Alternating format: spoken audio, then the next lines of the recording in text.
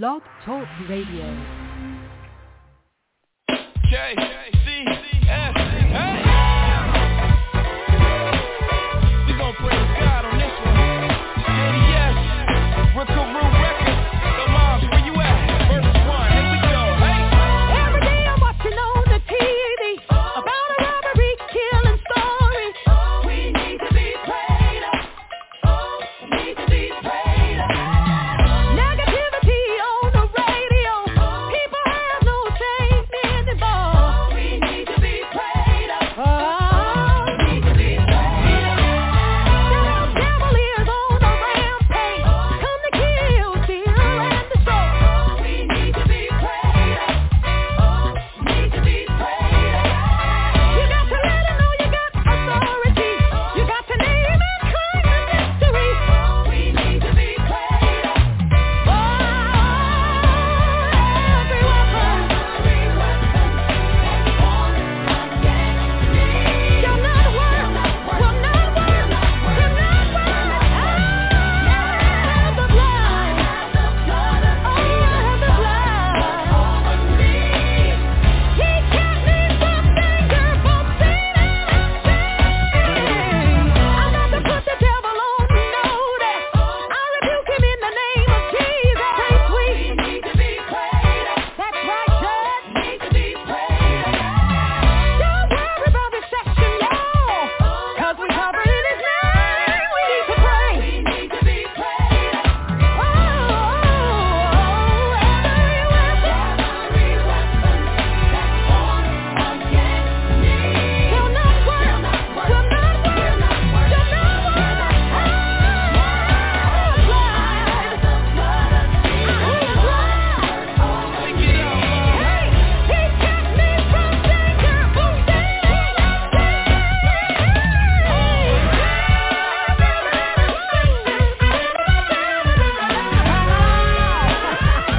I'm about to make the devil mad now. Everybody just show hands in the air like this. Now, if you in your car or in your home or on your job or wherever you may be, you gotta serve a personal notice to the devil and say Let this. me hear you, hey! I have the power over the enemy.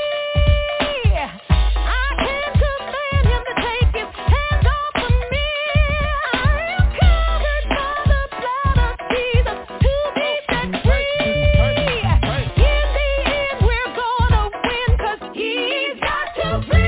I got the power over the enemy.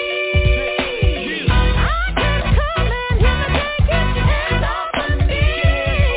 I'm covered by the blood of Jesus to be set free. In the end, we're gonna win 'cause he's got to flee.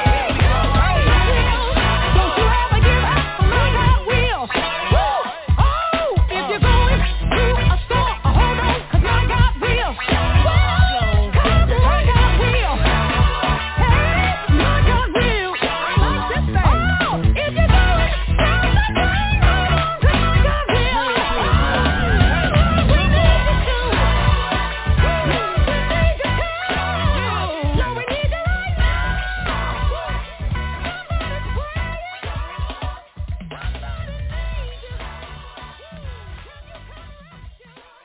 And I want to welcome everyone to this special episode. Shouldn't say special, but this Sunday shows are fairly new. So I guess it's a regular, but I want to welcome everyone to this episode on the Five Smooth Stone Network. I'm Brother Seth, the creator of the network. Going to be joined shortly by our co-hosts, and we have guests in the house, brothers and sisters.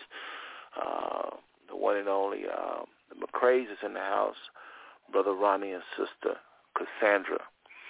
And I'm so glad they accepted the invitation to come on at such a really, really late notice. We'll talk about that a little later on, but I do want to thank them for being in the house, as well as the co-hosts that are going to be joining us tonight. And that means Brother Purcell Porche also, who actually we're going to be hosting. The both of us are going to be hosting, meaning we share the show, and then we'll go to the co-hosts after we do our thing, after we share a bit on this topic. This is a different kind of a style. used to just put a topic out there and we all just take turns at it, but we have since kind of changed it to where one person kind of lead out, but tonight 2 people are leading out. But to make it even more interesting, we have invited a guest couple. It's going to be, again, Ronnie and Cassandra McCrae is going to be joining us.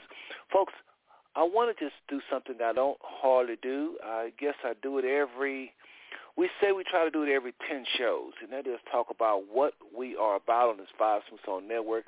And then we hadn't did it in a while. We had probably been more than 10 shows, but we try to do it every 10 shows, and that is go over briefly what is the Five Smooth Stones. What are y'all doing? What are y'all doing? So as I play our little anthem in the background, this is an anthem I adopted from a pastor, old pastor of mine, Brother Sam Nix, out of Fort Worth. Now I think he's in Grand Prairie. But anyway, Sam Nix wrote this song a long time ago. Five Smooth Stones. Because I got this, I believe, a vision to name this network the Five Smooth Stones. I always use his song. But as Five Smooth Stones play in the background, I want to talk about what happened to me, and I'll make it as brief as possible. Again, co-host, I'm coming to you, and Purcell, my host, double host, I'll come to you as well. Brothers and sisters, years ago when the Father called me to the ministry, I was doing what I felt he was calling me to do, just winning souls left and right.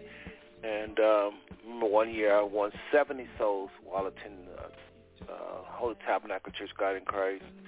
And was trying to I thought that was what you do when you call the preach, just win souls. But I didn't know that the Father would give me a message. We all are called, brothers and sisters, are called to reconcile men to the Father, but this didn't know that we are oftentimes given a message, like Apostle Paul was given. He was called to a specific people. A lot of times the Father will give you a specific word. Well, anyway, minding my own business, I came aware of something called Calvary Cathedral downtown Fort Worth, and that segued into Christian Outreach Center and just my journey. Then I was out of church there for a while because I couldn't get what I really needed being at CLC. Not that no knocking CLC, but the Father was trying to show me some things, and I didn't know that he would a lot of times just put you in a place where I couldn't really rely on Pastor King and some of the good teaching there. He put me in a place, I was working American Airlines, where I had to just really see some things in the church at large, all churches for the most part.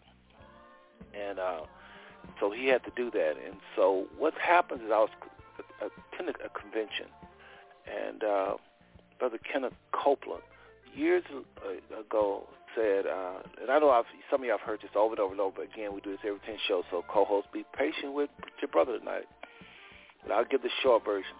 But anyway, Brother Kenneth Copeland says something at that convention. He said, God is getting ready to use the black man like never before, and the first is going to be last, and the last is going to be first. That's what he said. God is going to use the black man like never before, and the first is going to be last, and the last is going to be first. Well, at that convention, we shouted. This was 1987. But between 87 and 88, I saw racism in the church. I did not know that racism was in the church. I thought that the church pretty much had people that was born again. I knew that we had issues and we had mistakes. I knew we failed, but I didn't know that it was a stronghold in the churches. This is one of the reasons why I say the Father had to pull me out of all churches there for a while to have to step back and look back into it. And I began to see some things. Well, between 87 and 88, I got the revelation that, yes, church people can be racist. And so at the time, I just thought that was pretty much, I thought white supremacy was pretty much something that white people practice. I didn't know then that black people can practice it like I knew now. I just saw racism from my white brothers and sisters. So in Kenneth Copeland, I'm moving too fast. But one thing the Father showed me, brothers and sisters, is that one of the things that our so-called, because I know we don't believe on race based upon a color, grouping of people based upon color at this network. But just so everybody understands who I'm talking about. one of the things that so-called white people do is when it's time for your promotion, time for you to get that blessing, and they're the ones that's supposed to give it up or give it, or the Father may have touched their hearts to do something. A lot of times when it's your time to shine, what they say is, one of the things they say when they don't want to be obedient in that area of their life, they'll say, God is getting ready to do something with you, brother. God is getting ready. This is what I would see at Calvary a lot. God is getting ready. When it was to a friend of mine who was entitled to be a Sunday school teacher there, God is getting ready to some friends of mine that was entitled to grow in other areas. But it wasn't just Calvary. This is the universal body of Christ. I begin to see this thing where a lot of white brothers and sisters say God is getting ready. So in 88, when Kenneth Copeland came back and said, God is getting ready to lift up the black man and make the first last and the last first, again, we tore up the convention. But he added something. He said, I got something to tell you black people, but I just can't tell you right now. To this day, I don't know that Kenneth Copeland ever gave a grand announcement to black people. So we don't know what that was. So that day, when he said the two things that I just mentioned, I went home brokenhearted because I had saw so much racism in this thing. I call it the gospel of delay, where somebody want to give you good news, but it's for the later. Not now, not now, not now. You can't have it now, but later. So with this so-called gospel delay, I was brokenhearted, brothers and sisters. So went home and I prayed. And this is where you come up with the 5 smooth stones. So I asked the Father 5 questions. I really did. I don't know if it was 5, to be honest with you, but I'm pretty sure it was 5. I'm not 100%, y'all, so don't quote me on this. But I do know 5 topics came out of these 5 questions. First thing was, I said, Father, what is what you're using a black man? You know, are these people toying with us? Are these people messing with our heads, saying you're getting ready to use a black man? I mean, Father, why would you use the black man anyway? I thought you use people based upon their heart and their character. What's with you using the black man? It sounds like they was toying, don't it? Just be honest, brothers and sisters. God is going to use the black man. Why would the Father use the black man? When did the Father start looking at color? Remember, it's a social construct made up anyway. So the next thing I asked the Father was, can I understand the book of Revelations? I say, Father, I just think a lot of white males and a lot of white people really, they love you. They're obedient in areas, some areas, but in some areas, Father, they are practicing racism. They're practicing racism. They love you. They know about end-time prophecy. They know about this. They know about that. But in certain areas, Father, they struggle. Can I understand the book of Revelation? I no longer want to rely on Hilton Sutton, Hal Lindsey, Pat Robertson, and the like. I was done, brothers and sisters, with white people, where it relates to black people, not just in general. But I found out, just like some of y'all, you battle, you have issues, you have closets, you have skeletons in your closet, certain areas you've struggled with for many, many years, and you love the Father. Well, if you struggle, how you think some of these people are?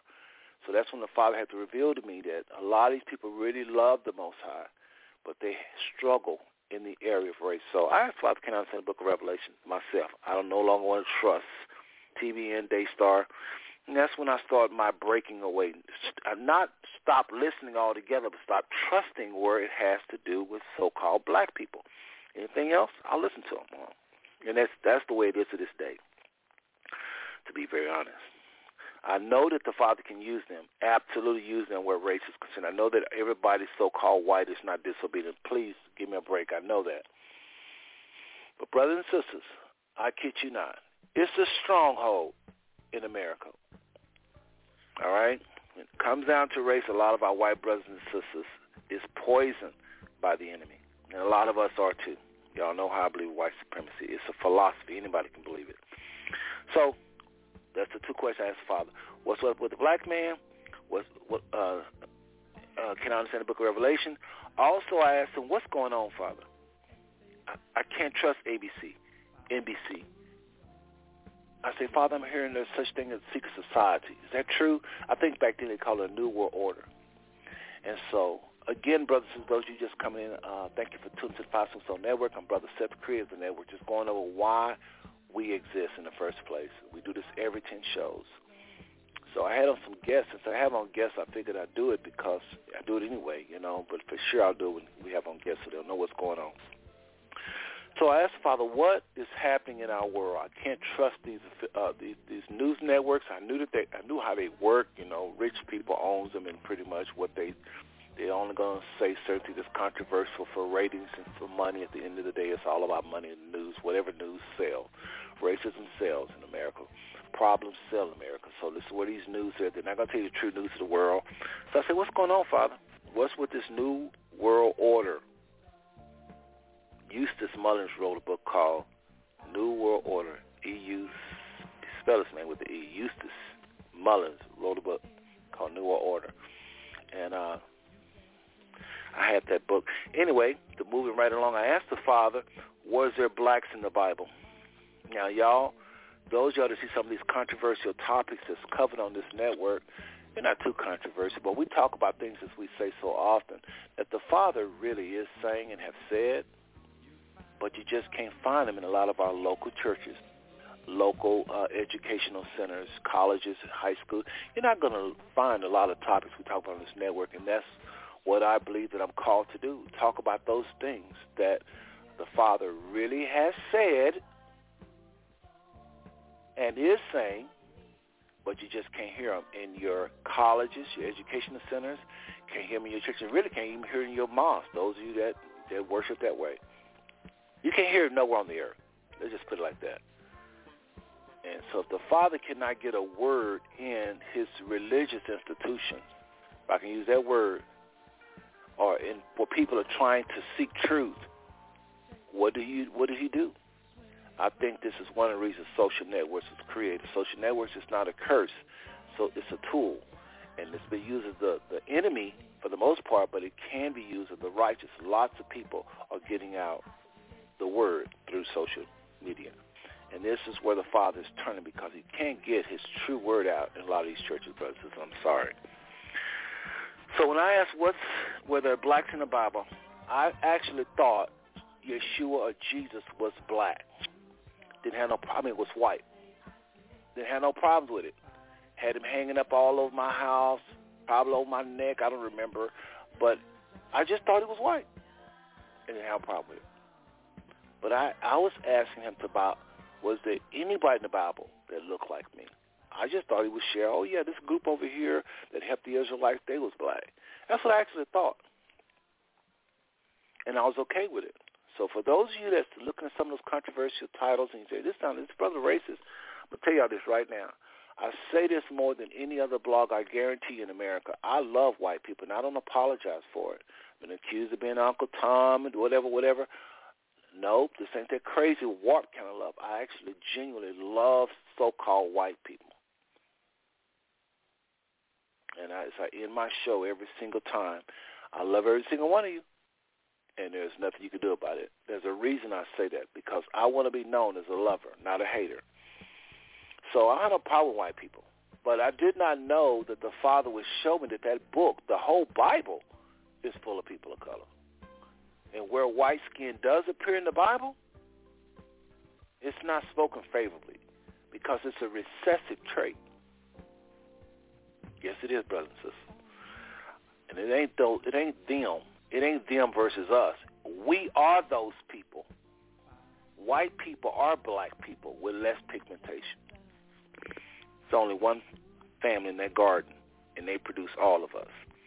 So white skin is a recessive trait.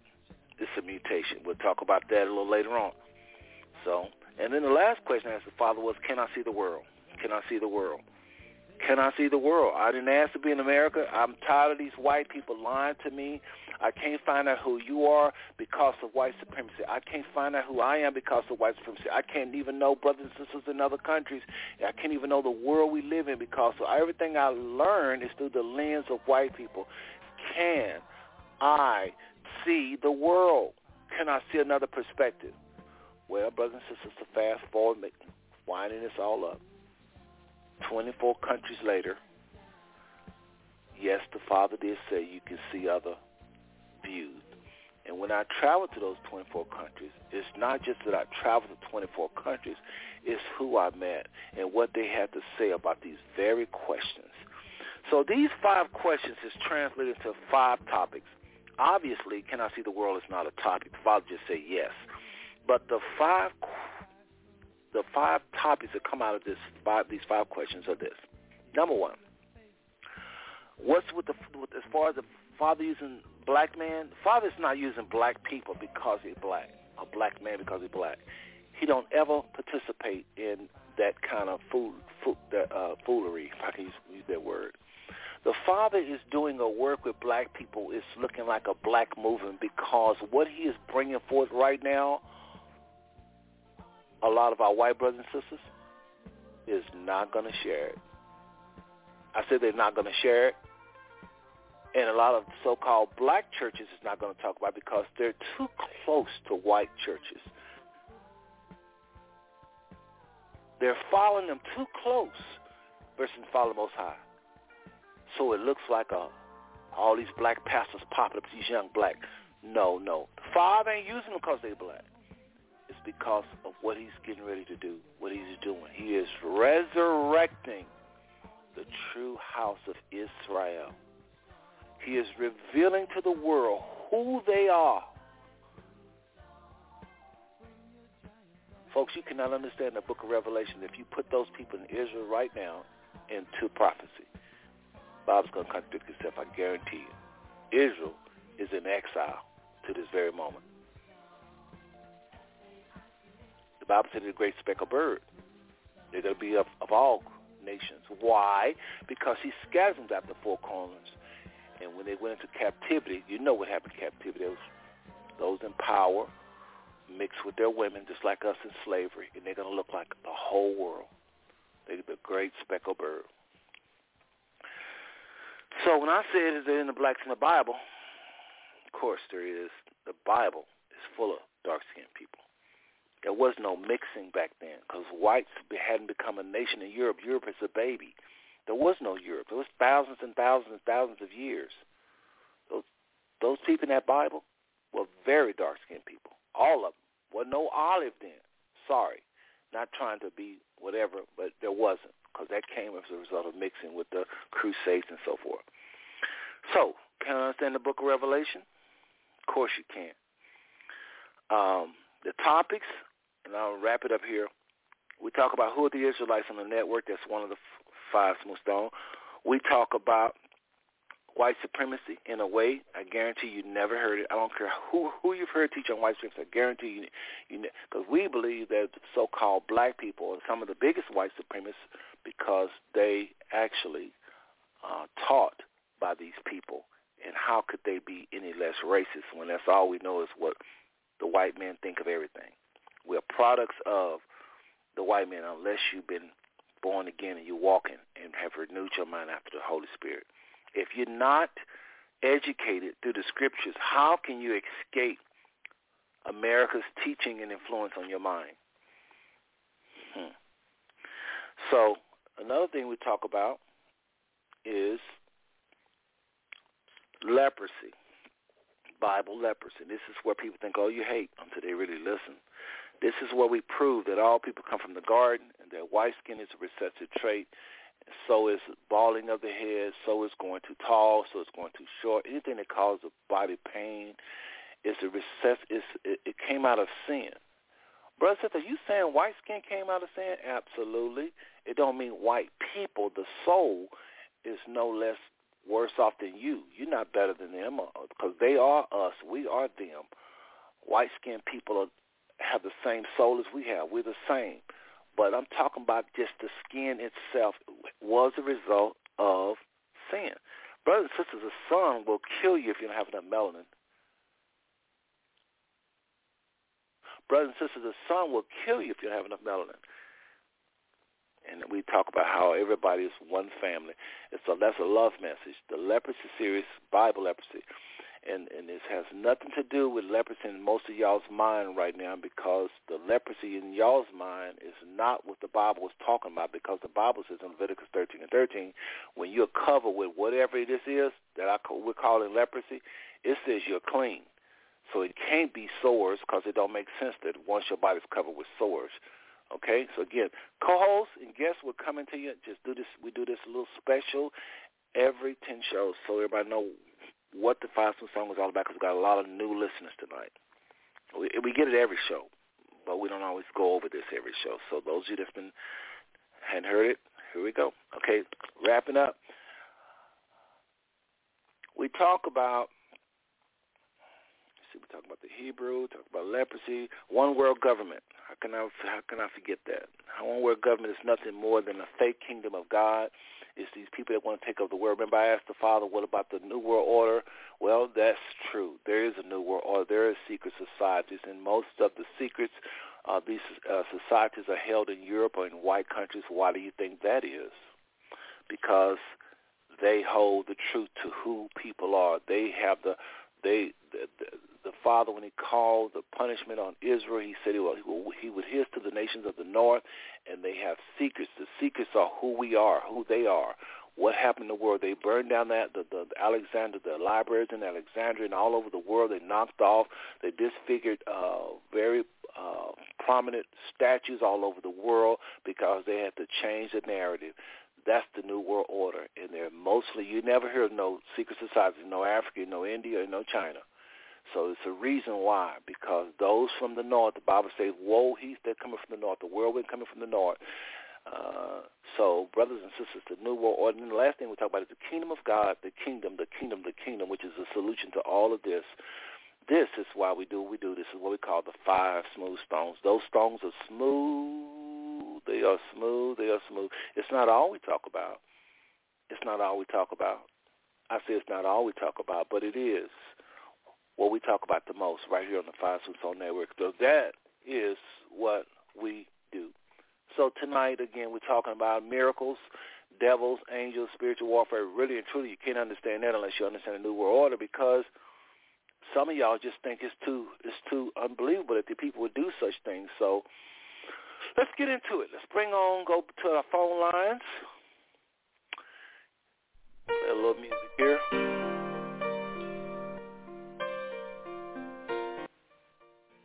Let's go to Cincinnati. This is Brother Purcell Porche. Brother Purcell, your line is open, brother. Welcome to the show. Welcome, welcome, welcome. This is another, here we go again. Are miracles, devils, angels, spiritual warfare real? Part 2. Say hello to the people, brother. Quickly, in about a minute. Praise the Lord, everybody. I said, praise the Lord, everybody. Praise the Lord, brother. Boy, Ambassador Purcell Lindell Porche, all the way from Cincinnati, Ohio, with Salt Life Kingdom Ministries, where our mission is to help to bring the saltiness back to the believer through rightly dividing the word of truth and kingdom principles. We bring you greetings, shalom. Thank you, Seth, once again for the opportunity to break bread with your listeners and our other co-hosts. Follow us, y'all. Follow us. Follow the Five Smooth Stones Network. Call in. Give us your comments. Ask your questions. Let's get after this thing. Let's get some understanding. The Bible said, in all you're getting, get understanding. And that's my mission. It's to get understanding. But my ultimate mission is found in the book of Proverbs, the 16th chapter, and the 7th verse. And it says, when a man's ways please the Lord, he will make even his enemies to be at peace with him. So my mission is to please God. My mission is to please God. And we know that the scripture tells us that it's impossible to please him without faith. So we want to tap into your faith tonight. We want to travel on some uncharted territory, if you will, or very limitedly traveled territory, if you will. This stuff it ain't spooky. Some people believe it is, though. They believe it's ghosts and goblins and carrying. No, it ain't that type of party. Okay, so this type of conversation breaks up friendship. This type of conversation causes people to leave your church. It's very, very, very controversial to the carnal mind. I'm going to say that one more time. It's very controversial to the carnal mind. And we know that the Bible said a carnal mind is enmity with God. So, again, it's your boy, Ambassador Purcell and Del Porche, all the way from Cincinnati, Ohio. We bring you greetings. Salt Life Kingdom Ministries. We love you. We love you. We love you. Listen to us. Call in. Let's talk. Let's talk about it. Yes. Once again, man, I appreciate you. I appreciate the Five Smooth Stones Network as well, and I appreciate what God is doing with the Five Smooth Stones Network, because what I believe God is doing with the Five Smooth Stones Network, and I've said this before on the air, I believe that the Five Smooth Stones Network is actually, literally shifting the atmosphere. Absolutely. I appreciate those words, Brother Purcell, and I really agree with you. And I think people are going to agree with you before the show is over with, especially what you just said. Well, let's go back to the phone lines. We have guests on tonight. We have, first of all, let me just do this because I want to just get our co-host on. Brother John is going to be leaving us early, y'all, tonight. He has something that he has planned, and so I wanted him to just say hello to everybody. He won't be. If he comments, we'll see. Brother John, don't press 1. I'm going to come to you, and Brother Kenwin Castleberry. So let's do this. Let's bring them on really quick, and then we're going to bring on our guests, okay? Brother John, your line is open. You can go ahead and say hello to the people, please.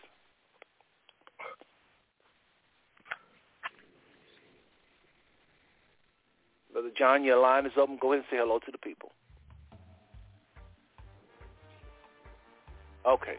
All right, Brother John, I don't know what's going on. Sometimes people step away. So let's go to Brother Kenwin Castleberry all the way in Tyler, Texas. Brother Kenwin, go ahead and say hello to the people. Your line is open, brother. All right. Shalom, family. Good to be in, and I'm excited to get into it, man. Peace and blessings to all. All right. Yes. Well, Brother Kenwood, always welcome to have you in the house. You're the youngest out of us, but like I say so often, brother, you're more than welcome. And, y'all, this is that co-host, that another one of our co-hosts. All of us believe that we are the people of that Bible. And this is some of the people the Father brought into my life once I began to start working out here in the vineyard. And so I'm thankful for him. Let's go back to the phone lines and bring on our guest, which is Ronnie and Cassandra McCrae. From, let's see here, make sure I got their lines, the right line. Okay, I got the right line. All righty, Brother Ronnie and Sister Cassandra, are you in the house? We are in the house. How are you tonight? Can you hear us? I'm doing great now that I hear your voice, all crispy clear. How you doing, Brother and Sister Cassandra? We're doing fine here. Hello, Brother Turner. How are you doing? I'm doing great. Good to hear y'all's voice. It's been a while since I talked with y'all. Y'all, just so y'all know, Brother Ronnie and I used to worship over at Christian Outreach Center with Brother Elishua, who's not on the line tonight. Brother Ronnie know him as Brother Gary. His since go by the name of Elishua. But Brother Gary Ellison was at COC, Christian Outreach Center, under the teaching of the one and only Pastor Johnny King. And so Sister Rose King, his wife, was just honored not too long ago, and I reconnected with Brother Ronnie. It's good to hear his voice. Y'all go ahead and say how to get a hold of you, because we like to do that because we get to talking and sometimes we forget. Let everybody know. Just give us a quick minute or two intro of the ministry and how to get a hold of you. Y'all can take turns with that, please. Okay.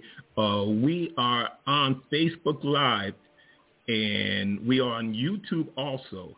And the name of the ministry that we pastor over is Miracle Faith Outreach Center Church.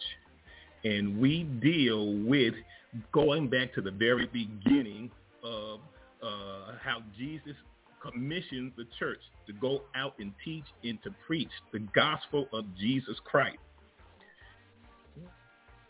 and where miracles are going to be performed, and they're happening each and every day that we minister the word. Absolutely. Good to hear. Yeah, and we our mission statement there, or the word that we go by, it's Mark 16 verses 17 and 18. It says, "These signs shall follow them that believe." Okay. And so that is our mission. That is our mission. But feel free to contact us on Facebook. You can locate us on YouTube. We have Bible study called War. It's the word, the application of the word, and reward. And it's teaching people how to apply the word to their everyday lives. And we hold that on Wednesday evenings at 7:00 p.m. And then we have corporate prayer on Monday nights at 7:30 Central Time. Amen. Amen. Well, welcome to the Five Smooth Stone Network, pastors, both of you. And I just, again, want to thank you for accepting the invitation at such a late notice. I don't normally move that late, but thank you for coming on. I want to get it right into this because I had to do that intro, and I'm sure somebody appreciate that, because some people want to know, well, who are you, or why do y'all do what you do? And so now you know, brothers and sisters, what the Five Smooth Stones is all about. David had 5 smooth stones and brought down his giant. Any one of those can bring down the giant of white supremacy in America, and not any other giant, to be honest with you. Okay, so tonight we're talking about, again, miracles, spiritual warfare. We hit earlier why it's needed, and I don't want to spend a lot of time with that, because if anybody don't know, we need miracles and discerning to know when evil spirits are around, or to work with angels that have been sent to our earth for those that be minister. I got some in my ear here. I'm listening to myself and I'm talking. It's kind of difficult, so let me pull out my earpiece. If people don't know by now that we need miracles, we need to show enough to get the Father's Ruach HaKodesh, or Holy Spirit, Hebrew. When I say Ruach HaKodesh, I'm just meaning Holy Spirit. We need that Holy Spirit in our life, leading, guiding us in out of truth. And we need angels. Sometimes people get angels mixed up with the Holy Spirit's job. I believe, this is Brother Seth talking now, I guess, and our co-host, Brother Kenwin Castleberry and Brother Purcell may think different. But I actually believe that the Holy Spirit, the Ruach HaKodesh we call Holy Spirit, is sent to us to comfort us, to lead us into all truth, as Christ said it would. I think angels is who's in charge of our safety. A lot of times when you hear, go here, go there, we saying that's the Holy Spirit. But just like devils tell us stuff, demons tell us stuff, Holy Spirit, angels do the same thing. They're spirits as well. So a lot of times spirits speak to our spirits, and we're saved from danger. There's angels. I do think angels appear to people, but I don't think that's the only thing they do. I think they can speak their spirits, folks. They're spirits. And so I believe that angels are in charge of our safety. When people say the Holy Spirit say turn left, the Holy Spirit say, I understand what they're doing. I understand what they're saying, but it really doesn't matter which is doing, as long as you're being saved. But to be technically, the Bible talks about the Holy Spirit leading, guiding us into all truth. And I think angels are the one that's in charge of our safety. But it doesn't matter if you think the angels, Holy Spirit protect you, lead you, got out of danger, that's fine. just know that the Bible says he knows the deep things of the Father, and he teaches us. We need it. We need all of that. Everything I just said, however way you agree with it or see it or articulate it, we need it, we need it, we need it. So my guest on tonight, the McCraes, is going to talk about eyewitness accounts of different miracles they've experienced. And, folks, if you want to hear why is this important, why y'all doing this show, that's part one. We can't repeat what we did in part one and part two. We talked about the need for it. We talked about the muscles of American technology and all this stuff these people are showing our kids and how they swept them off their feet. And they don't want to hear no church folk, because at the end of the day, we don't have the power. And no, you don't want to go to the Father and serve the Father and seek people out for the signs and wonders like Christ said. But these young folk, they're not going to hear you until you show up with the power. It reminds me of T.L. Osborne, who went to India, and he was talking about how the Father's real. The Father's going to do this, and the Father's dead, and Christ loved you, and he came and died. And they said, yeah, we know Christ. You know, we know about him, but he's not the Savior of the world. He's just a good prophet, because they was Muslim and so forth. And these people begin to do all types of miracles and walk through fire and stick things in their skin. And they were saying, this is what our God allow us to do. What can your God do? And T.L. Daisy would say, you don't understand. He loves you. He died for you. And they say, no, we heard of Jesus, but we don't believe he's a son of God. We believe he was a prophet. So they begin to do all these things with power of the mind. And T.L. and Daisy Osborne came back to the United States defeated. Brother Kenwin Castleberry and Brother Purcell Poche and my guest, Brother T.L. Osborne, who they say have witnessed to more people face-to-face from the standpoint of winning people over to the Father than Jesus or Yeshua himself. They say this man have won more so than James Robinson, Billy Graham, all of them, because T.L. Osborne used to minister to 100,000 a day. 40,000. He just stayed in Africa. He never lived in the States. Why? But people don't know him. So he came back to the States. Again, this is why we need power. He came back to the States, Purcell, and he met a guy named William Brannon.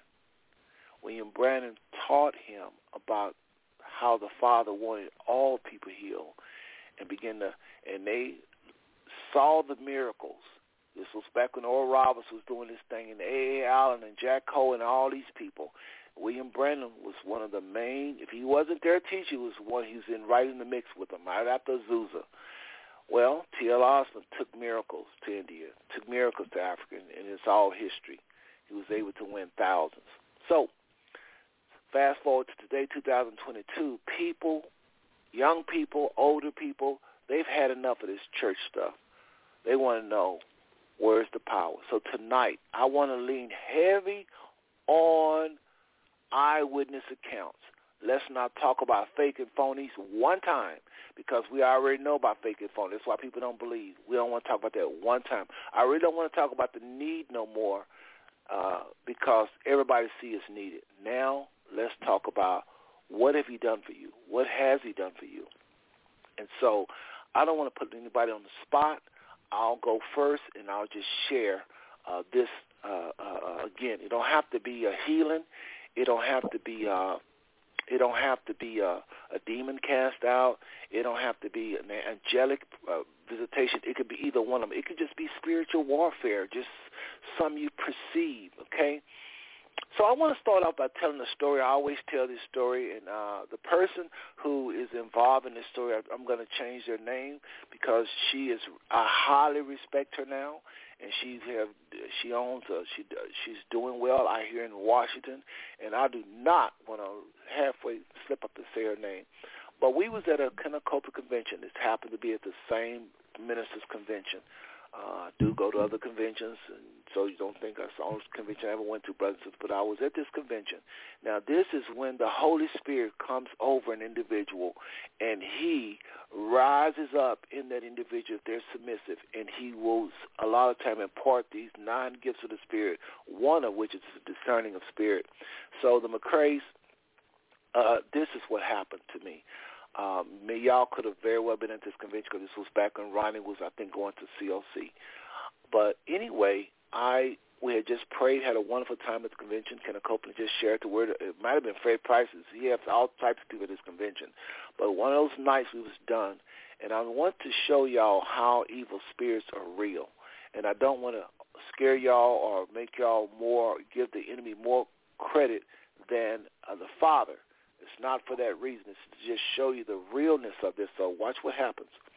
So anyway, we're all praying after the convention, because sometime after the convention you want to keep praying and keep laying before the Father, as they say. Sometimes you go to the altar and just lay and pray, because you're still thinking about what you just heard and people being delivered and set free.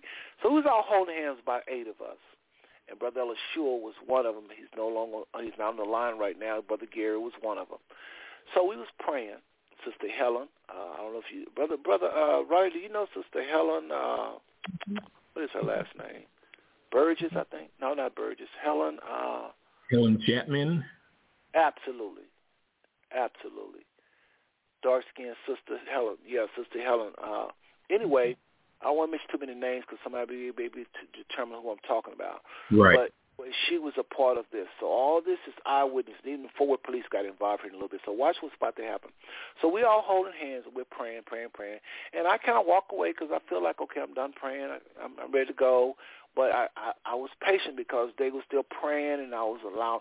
Well, one sister, I'm going to call her Sister Denise. That's not her name, but I'm just making up a name. But Sister Denise went out in the spirit. We was all holding a hand, and she just fell out. And so I didn't think none of it. Nobody threw none of it. Somebody just threw something over her, because that's what they do at the church. They throw something over the lady, so, legs want to be all out or whatever. Well, make the long story short, brothers and sisters, I was staring up at a sign, I think, or something. It seemed like I was looking up or something, and it hit me. It hit me like a ton of bricks. I knew that when Sister Denise went out, that was not of God. It was demonic. I felt it so strong. I knew it as clear as I knew I had on shoes. I mean, I don't know how to explain it. It was a knowing. There was not a doubt in my mind. Just like my own name, there's no doubt I know what my name is. So I looked back, and she was on the ground, and I was saying, wow, that's the enemy. So I felt it first. It just came over me like woof. And then I acted. I said, hey, y'all, who touched Sister Denise? And they said, what do you mean? We was all praying, Seth. I said, but I don't know. Who touched Denise? Who touched her? And they said, well, that guy there was touched. He was holding her hand, and he just so happened, brothers and sisters, to be a white gentleman. I'm trying to make this fast. It doesn't mean that because he was white. It could have been whatever. He happens to be a white guy. Then the other person that was touching her hand, I knew. So I didn't question the other person because I knew them, but I didn't know who he was. So I'm thinking he did something to cause this spirit to go into this sister that we call, I almost said her name, we call her Spiritual Denise. Just say that. We call her Spiritual in her name because she was so much a woman of God. I hate to say it, but, that she was, y'all. So why would this happen to her? So I'm talking to this guy like, who are you? Who are you? And he said, well, who are you? And I said, well, I don't mean no harm, but this is of the devil. And everybody looked at me like, Seth, come on. I said, no, this right here is not of God. I'm looking at her. She looked like she's out in the spirit. I said, this is not of God. So he says, I said, well, sir, what church you go to? So finally I let up off him because he just was a believer there worshiping like we were. So I did something very stupid, Sister Cassandra and Brother Kenwin and Brother Purcell and Brother Ronnie. I did something you never do at a church. You never do this. I picked her up, and I took her outside Fort Worth Convention Center where they got those fountains at. Sister Cassandra, Brother Ronnie, y'all know where those fountains are in front of Fort Worth Convention Center. They got two fountains. Yeah, when you first walk in, they got two fountains. Well, I took her to the fountain, to one of those fountains. I just sat holding this female, a male, that don't look very good at a convention. And I was just kind of praying, Father, deliver her, deliver Denise, help her, Father, help her. I didn't know what to do. I don't think I know I had that one experience at the library. I'm going to share that too after you guys share, but I didn't know what to do. So mainly, make the long story short, I probably was out there 15 minutes with her, and then people started gathering around because they saw her acting like a limp noodle, like she was dead, really, or fainting or something. They didn't know. They just came praying. So people started praying for her healing and thinking she was sick. And so finally, I let her go. I gave her to her boyfriend. Now, her boyfriend was known at COC and really all over the city as a powerful fireball. I mean, they was on fire, or he was on fire for the Father for real. So I gave her to him. It's better she is held by him than me. And so he started to pray. Now listen what we was praying. We was praying. This is part of the problem. We was praying for her healing. Some people was praying for the devil. Some people was praying for her to continue the Father using her and doing a work in her that he started in the convention. Finish the work, Father, you're doing at the convention. Finish the work, because some people knew we was praying, and she went out of spirit. And there's nothing more, Seth, than he's just finishing the work. But I knew it was evil spirit, so I walked away. So I walked from one fountain down to the other one, kind of just praying under my breath, like, Father, I know what you showed me, but these people are praying for her healing. This is a demon. Father, help her, help Denise, deliver her.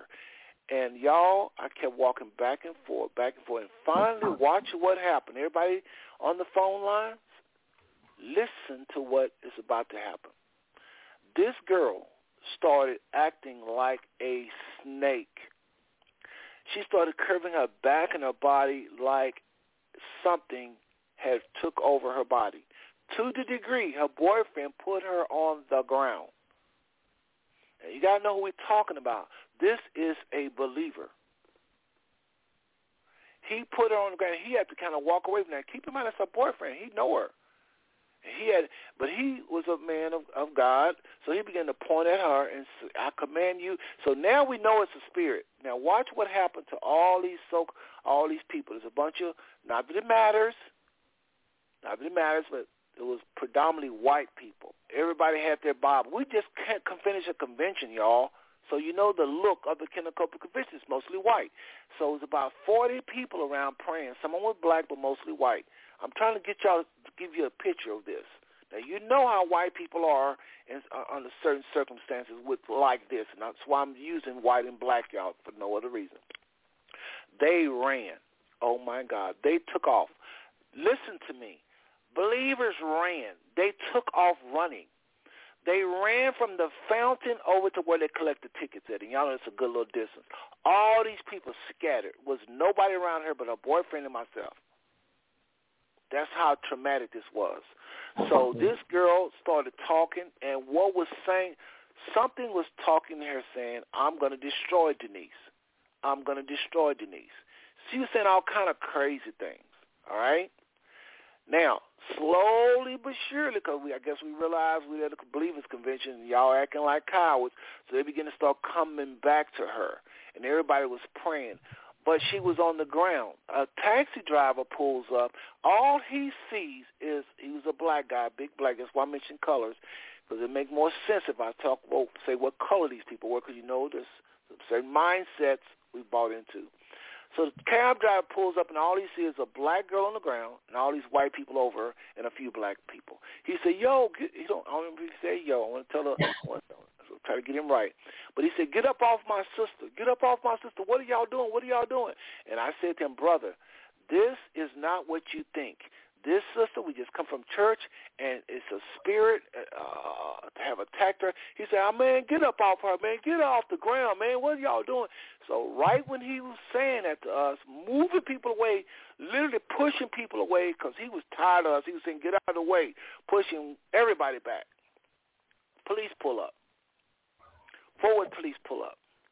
And they see and they say, excuse me. By now it's a little dark. And so they say, excuse me, back up, everybody. And so they moved him out of the way. They moved me out of the way. They moved everybody. And when they shined the light on this girl and saw her eyes and saw what was happening to her body, they were terrified. And they looked at me because I was probably doing the most talking about her, like, she's all right. Blah, blah. And they said, what do you want us to do? I'm looking at them like, sir, I'm not in charge. We just left a convention. They had locked the convention. These police officers, I didn't know they can do this. They reopened the convention center. They made some calls. They reopened the convention center to put her, because they said, well, we do need to get up off the ground. So I guess because the taxi driver. Make the long story short, y'all, I'm letting out a whole bunch of facts. I'm just trying to wrap up because I want to hear from Purcell. I want to hear from our guests. So we got her in the car. Somebody said, let's take her to the pastor. We tried to pray for her. We could not get those spirits out. The spirits kept taunting us. So we put her in the car, and we were riding to West Fort Worth where somebody said, take her to this pastor. I know he can cast her out. So we all in the car. Brother Gary was one of the people in the car and other people. And all of a sudden, I was holding her in the back seat. They was in the front seat at the slave to them back. And we just talked. We all felt defeated. So those of you that say, oh, you trying to boast, I just told you we felt defeated. We did not cast this thing out.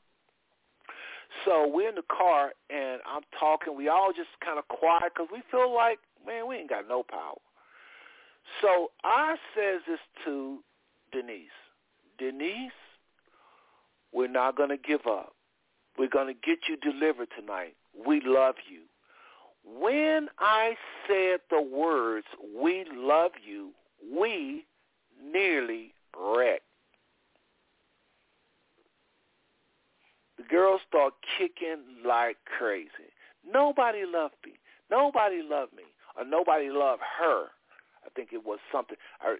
The spirit just started talking and just it started like crying, and it was not quite in her voice. It was scary, y'all. It really was. But because we knew that we got a rise out of this thing when we said we love you, we just kept saying it. Yes, we love Denise. Yes, yes, yes. And we just tormented it all the way since we couldn't get it out. Well, when we pull up, finally at the pastor's house, I'm fast forwarding all this. Somebody said this. Somebody said, they look like, I don't want to mention names too much because y'all may know who we're talking about. Somebody said, that look like James Carr. That look like James Carr. That's not his name. And this spirit said, James. Oh, no, not James. Oh, no, not James. And I'm thinking to myself, who is James? That this spirit is crying like this, like he don't want to face James. So I made it my business to find out who this person is and why this spirit is tormenting like this. So found out later that was a fasting brother given to fasting. A lot of people know who I'm talking about if I just mention his name. He was a fireball back in the day. And so he was one of the ones called over to this pastor's house to pray over the sister. Make the long story short, we took her there. She got delivered. And that's pretty much the end of the story. Well, I'll end it there. So I want to go round robin to the co-host and get feedback on what I just said. Make it no more than a minute because we want to turn it over to Purcell or the guests, and they share their accounts. So, Brother Kenwin, let's do it like this. First of all, let's try Brother John again. I know he has to go, but I really want his 2 cents in on this. Again, Brother John, no more about a minute or two. Just comment on what you've just heard if you're there on the line. Brother John, go right ahead. Hey, Brother Seth, how are you doing? Okay, I'm doing great, brother. Good to hear your voice. Hey, good. Likewise, good to be back on the show. What's up for everyone that's on the line? Obviously, my frequent flyers have been the guest that you brought on, who unfortunately I didn't catch their names, but it's good to be speaking with all parties on the line. There's so Ronnie much to be and said about that Cassandra story. McCrae. Ronnie Pastors Ronnie and Thank you Cassandra so much. McCrae. Ronnie and Cassandra, good to meet you all both. This particular story, now I know Seth well enough to have heard this story before. It's a telling story, in my opinion, a very telling story. And while there's a lot of things to be said, I think the only thing that I want to draw our attention to is power and a lack thereof, gifts and a lack thereof. What, to me, is important about this story is Seth was given the gift of the discerning of spirits. He was the only one who was able to see that this person, Denise, as it were, had a spirit inside of her, and everyone else just kind of went with what the naked eye or the ear would produce as far as an understanding of the situation. And that's the reason why, in spite of what I have to do today, I wanted to be on this particular show because, as you all well know, last show we were not talking about the quote-unquote lack thereof. We only talked about the things that pertain to the spirit, its ability to give power and the gift to the believer, and it was more of an uplifting show. And I had things that I wanted to say, but I did not say them, but I'll say them now. It's not to be raised. John, let me say this because you went on the first 3 minutes, and out of respect for you, and I don't want everybody heard something you didn't hear. Again, this show, too, is not to talk about the phoniness, the fakeness. And now, if you want to talk about how certain people have the gift, that's fine. But I don't want to spend any time, no time, talking about people that's phony, that's fake, that's not, how some of it's not real, because everybody know that. And this is why they don't believe. This is why we don't operate in it. So I know that you had some serious information that you was going to share with us about some of that, but I really, really, really want to stick with those that have seen some things that is real, that's powerful. That's where we at right now. Well, it's been a pleasure. I did say that earlier. You missed that. My bad. That's okay. But last show, I spent 2 hours of listening and respecting the direction because I knew where the direction was going this week. However, if the direction has changed, I can respect that. And so I'll leave everyone to their recount of whatever the scenarios were, and I'll just leave that be. Yeah, and John, Brother John, just so you know, because everybody, let me just share this really quickly. Just to let y'all know, Brother John, let me tell you how serious I am to almost do what you're saying. What Brother John is talking about is exposing some things out here that is false, that's got a lot of people doubting. And I actually have some clips I was going to play of a movie called Leap of Faith, where some of the tricks that ministers do, and some of these people are very gifted people. And I'm literally not going to play it because time, you look up, time will have gone. I said to myself, if I don't do nothing else, I want to do a show where people hear, this is what happened to me. Bam. This is what I got about 9 miracles that, just like I just shared with y'all, that when I share them, if you're not careful, it could scare you if it's about demons, but it ain't all about demons. It's some miracles, too, that the Father did. I want people to hear what the Father is doing that's not phony, Brother John. So I appreciate your patience, man. I know you want to expose. I was raised up around people like John talking about Prayer Faith Temple, Fort Worth, Texas. I was raised up around people, Sister Lucy, hand bleeding, and just all that stuff. I got a PhD in it. But I want to hear from the McCraes and you and anybody that has bona fide miracles from the Most High. So, Brother John, I appreciate that. So just so you know that, okay? Not a problem. No problem. All right. I want to turn to the McCraes at this time because they're guests. We'll come to Purcell and brother. Let me just do this. Let me go to Craze first and let them share. And then we'll come to the regulars, Brother Purcell and Brother Kenwin Casper, after the McCrae, since they are new. Okay, so Brother Ronnie, it's in your hand. Sister Cassandra, again, what have the Father shared with you that you showed you or done for you with regards to miracles or the presence of evil spirits or angels or spiritual warfare, please? Yeah, we want to share a experience of a deliverance of an 8-year-old girl who was demon-possessed. And we were called in just like you were called in, or you had to call somebody in. We had a minister at our church that we go to, or we went to 8 years ago, and they called us in and said we have a girl who is possessed by a demon, and that her family member, I believe it was her mother and father, was involved in witchcraft, anything like that. But the child was manifesting in the home, and nobody knew what to do except for the grandmother. The grandmother said, I know that this child needs to be delivered from this demon.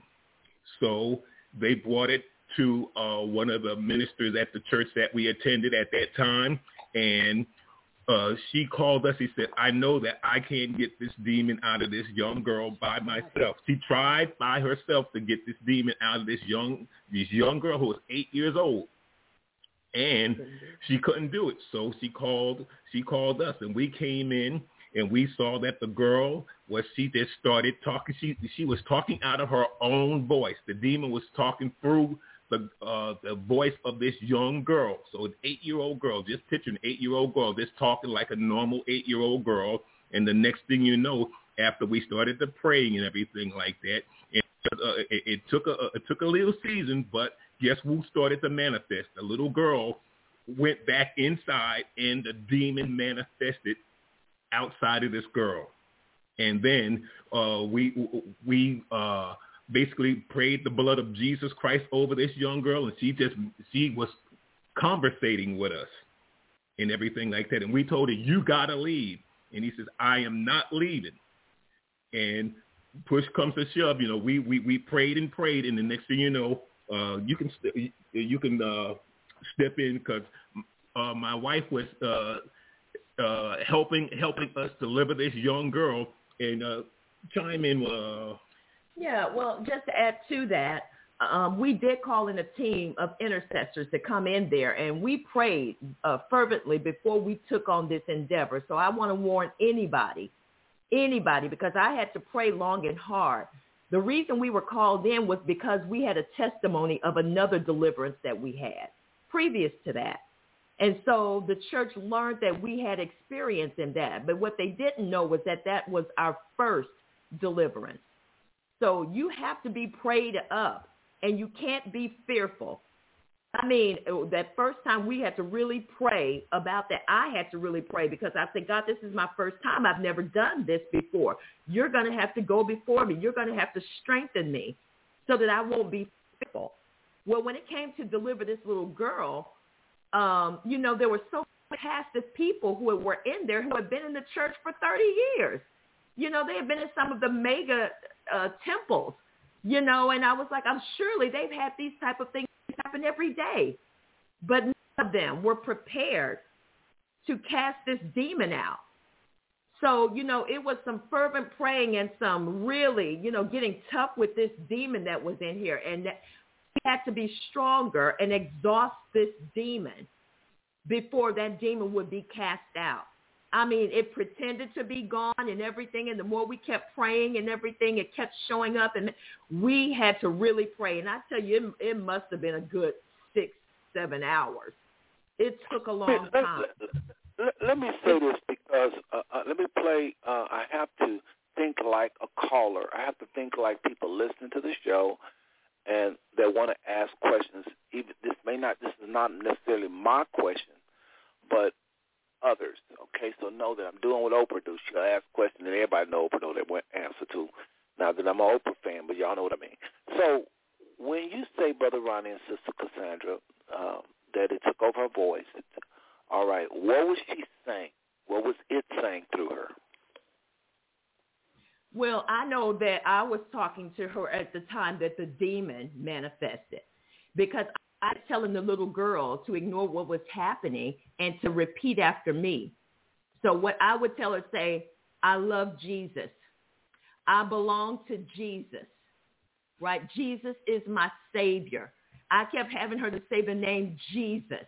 And that's when I would see her eyes roll back in the back of her head and everything. And I knew that something was going. I said, well, there it is. I said, we know that it's really there.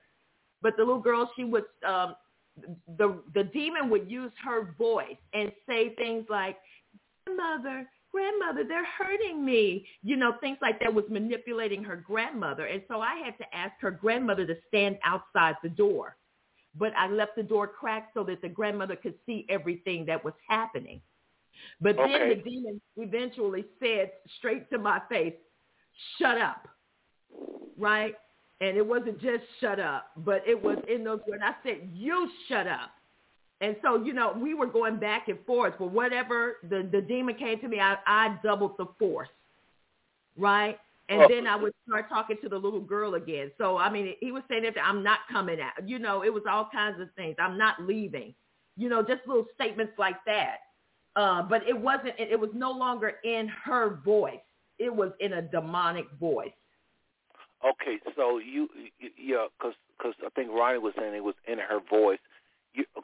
Maybe I heard him wrong, but I thought he said in her voice. She started out the manipulation of trying to get us. I'm thirsty. I'm hungry. Those kind of things were in her voice. So the demon was speaking through her voice. It was to manipulate. Yes, to keep us from actually digging deeper into what was keeping the girl from receiving deliverance. So we figured.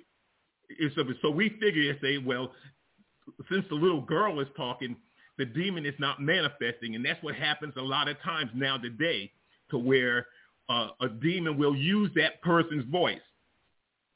It's just like in the situation when Jesus had to talk with Peter and say, Satan, I rebuke you. See, Peter was talking, Peter was saying, you don't have to go to the cross, but Jesus knew who was using Peter's actual voice to talk through. So sometimes, sometimes you're going to have to go beyond that person who you're trying to deliver, because the demon will talk to you in that person's voice, hiding so he don't have to be delivered. So this was happening with the little girl, figuring that these people know who I am. So, but once she started, when my wife started to ask the girl, say Jesus, that demon had to manifest. It had to manifest. Let me say this to everybody listening. Again, you've tuned to the Possible Song Network. I'm Brother Seth. I'm the Creative Network. But I have on co-host, which is Brother Purcell Portier all the way in Cincinnati, Brother Kenwin Casper in Tyler, Texas. And I have on some guests. And the guest is Ronnie and Cassandra McCray. They're here tonight to talk about those topics. Are miracles, devils, angels, and spiritual warfare real? They're here to talk about that topic. So tonight, if you have any questions or comments, press 1. We'll bring you on the phone lines. You can question the guest or the co-host or myself. Those of you listening online, because I know you're listening online and you're saying, man, I got a question. Call the phone number right in front of you, 914-205-5590. 914-205-5590. I just want to say two things. Number one, Brother Ronnie or Sister Cassandra, I forget which one of them said, how they ask for food, and you're hurting me. Sister Cassandra was saying, the little girl said, you're hurting me. And I know some of y'all thinking you were hurting her. I know somebody out there thinking that y'all were hurting. This is all a mind thing. Let me tell you something. If you ever experience this, there will not be a doubt in your mind. Now, when I first felt Denise go out in the spirit, there was not a doubt in my mind. But everybody else doubted, right? Everybody else thought I was crazy. When that thing manifested, there was not a doubt in anyone's mind. The police officer, the taxi driver, all of it, everybody was on one accord. We knew there was a demon. So when you hear a little 8-year-old acting and doing the things she's doing, you won't have no doubt. So just so y'all know, I'm sure the McCrays wasn't just messing over, playing mind games with some 8-year-old. This is serious, serious business. So I want to say this. because my wife said something to me, and I said, "Oh, that's good. Text me that so I'll remember to say it on the show." She said, "But don't forget the evil spirits. A lot of times they talk in the first person. When they talk in the first person, let me explain what that means. Every thought you get is not your thought. Everything you hear is not yours. Evil spirits can't reach your mind, true, but they can speak things into your spirit. They are spirit, you are spirit.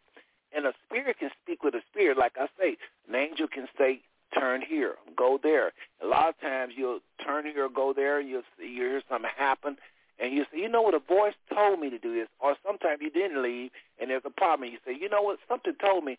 I'm telling y'all, we are in the middle of a war. Mm-hmm. That's right. It's called spiritual warfare. You can like it or hate it or try to deny it or run from it, but you're still in it. I'd rather know what the enemy is doing than to be oblivious, walking around the battlefield just like stepping on landmines, don't even know. So it's good to know and remember, whatever you get out of this show, outside of love, that's the number one message we want to put out to everybody listening. But outside of love for you, we want you to know, fear not. Greater is he that is in you, he that is working around you, he that's working through you, if you're a believer, than he that is in the world. The enemy is no match. Really and truly, if we are fasting and prayed up, to be very honestly, it's not even a matter of you having to wrestle with them. I know the McCrays that there was hours with that first one, but I'm sure they can tell you other times it went pretty quickly. It's just the enemy. It's just the enemy. And once you choose Christ, your will trumps all evil spirits. They have got to go. And the Holy Spirit drives out a lot of spirits. And I think y'all heard me talk about the one situation, the other show. But let's do this. Let's go to Brother Purcell. He's been quiet for a while, and we'll hear from him. Brother Purcell, you see who we got in the house. So this guest is no stranger to spiritual warfare. So we want them to go a little longer, and then we'll come to Brother Kenwin after you. But go ahead and comment or share anything you have, and then we'll go to Brother Kenwin, then we'll go back to our guest. Brother Purcell, please. Okay. My take is this particular topic relies very heavily on the faith of the individual. The faith of the individual and the Holy Ghost. The guest would not have been able to weather that storm had they not been full of the Holy Ghost. I understand that we have to be prayed up, but we have to be full of the Holy Ghost, because it's the Holy Ghost that will show us what we can't see with our naked eye, which is why Seth was able to recognize the situation when the young lady fell out. It was the Spirit of God that revealed that to you, just like it revealed to Peter. And I believe it was Matthew 15 or 16 and 15, I believe it is, where he said, "Thou Christ, the Son of the living God." And Jesus immediately said, "For flesh and blood has not revealed that to you, but my Father."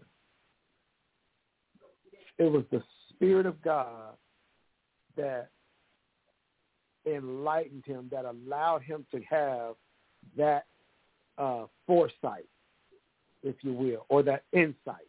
Insight. It wasn't foresight. It was insight.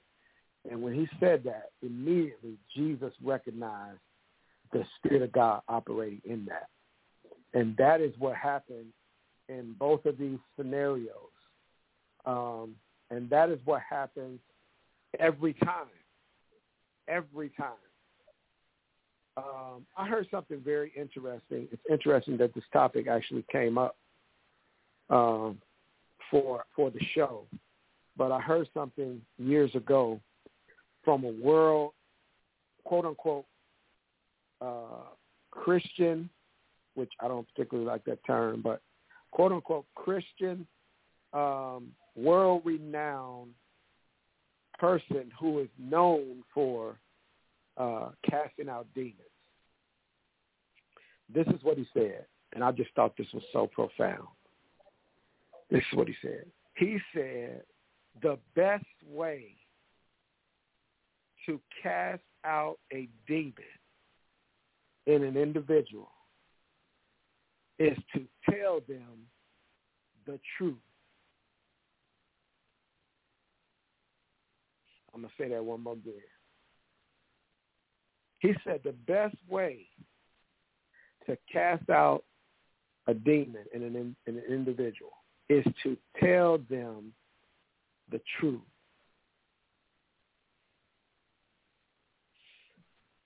The Bible said, ye shall know the truth, and the truth will make you free. Now, we talk about cast out demons and all this other stuff. We talk about the whole deliverance piece. Deliverance comes in many shapes and sizes, if you will. I'm going to just say it that way. Because I want to talk about something real quick that I was delivered from. Now, I was delivered from the spirit of alcohol. Somebody say, well, that ain't nothing. Yes, it is. It is. It is. Alcoholism will destroy a family, not to mention destroy an individual. And I could see, I really couldn't see the road that I was traveling. But let me tell you the quick story. I used to do hair. I did hair for well over 10 years. And the particular salon that I used to work in, then the owner of the salon, he used to bring us somewhere every year just out of appreciation as the ones who operated the salon. Okay. So this particular year, he brought us to Chicago. We chartered a limo, and we chartered a limo straight from the salon, and we all rode out to Chicago. Of course, the bar was stacked, you know. So, of course, we had drinks prior to the limo showing up. Then when the limo showed up, we had drinks in the limo all the way to Chicago. And from here in Cincinnati, or actually it was Dayton at that time, from Dayton to Chicago, it is probably about 4.5, maybe 5 hours, okay? So the whole time we riding out to Chicago, we saucing. We tossing them back, right? So we get to Chicago. I'm going to make this long story real short right here. I recognized as the night went on, I recognized that I had drank myself sober. I don't know if I got any drinkers on the line or used to be drinkers. I know it ain't no drinkers on the line now, but it used to be drinkers, okay? But I drank myself sober. So I drank myself from toe up to the flow up and back, which I had no idea you could do. I had no idea, right? So I sat in the limo. I promise you, it was October the 19th, 1993. I was sitting in the limo at 6 a.m. because we just, for the most part, just partied all night. We went to plays, Broadway plays and stuff. We did all kinds of stuff. We went to Lowry's restaurant, you know, the Lowry Salt. Well, they got a restaurant in Chicago. So we went to Lowry's restaurant. I mean, we just did it up. We had a ball. It was all on Arvin's dime, you know. So I sat there in the limo, long story short. I sat there, and this is what I said. I said, 6 a.m. in the morning, I said, Lord, I don't want to drink another drop. Now, mind you, I had accepted Christ as my Savior. Somebody saying, what? He was saved and drinking like that? Yep, I was saved and drinking like that. Yes, I was. But I was vacillating back and forth. I want to be saved today. Maybe I don't want to be saved today. Some of y'all know what I'm talking about. Don't be looking at me like, I see some of y'all looking at the phone like, this dude ain't saved. Anyway, I sat there in the limo, and I said to the Lord, I said, Lord, I don't want to drink another drop. And I promise you, as sure as my name is Purcell Lindell Porsche, I never took another drink from that day forward. And people be like, man, you stopped cold turkey like that? I said, yep. Wow. And because it was cold turkey like that,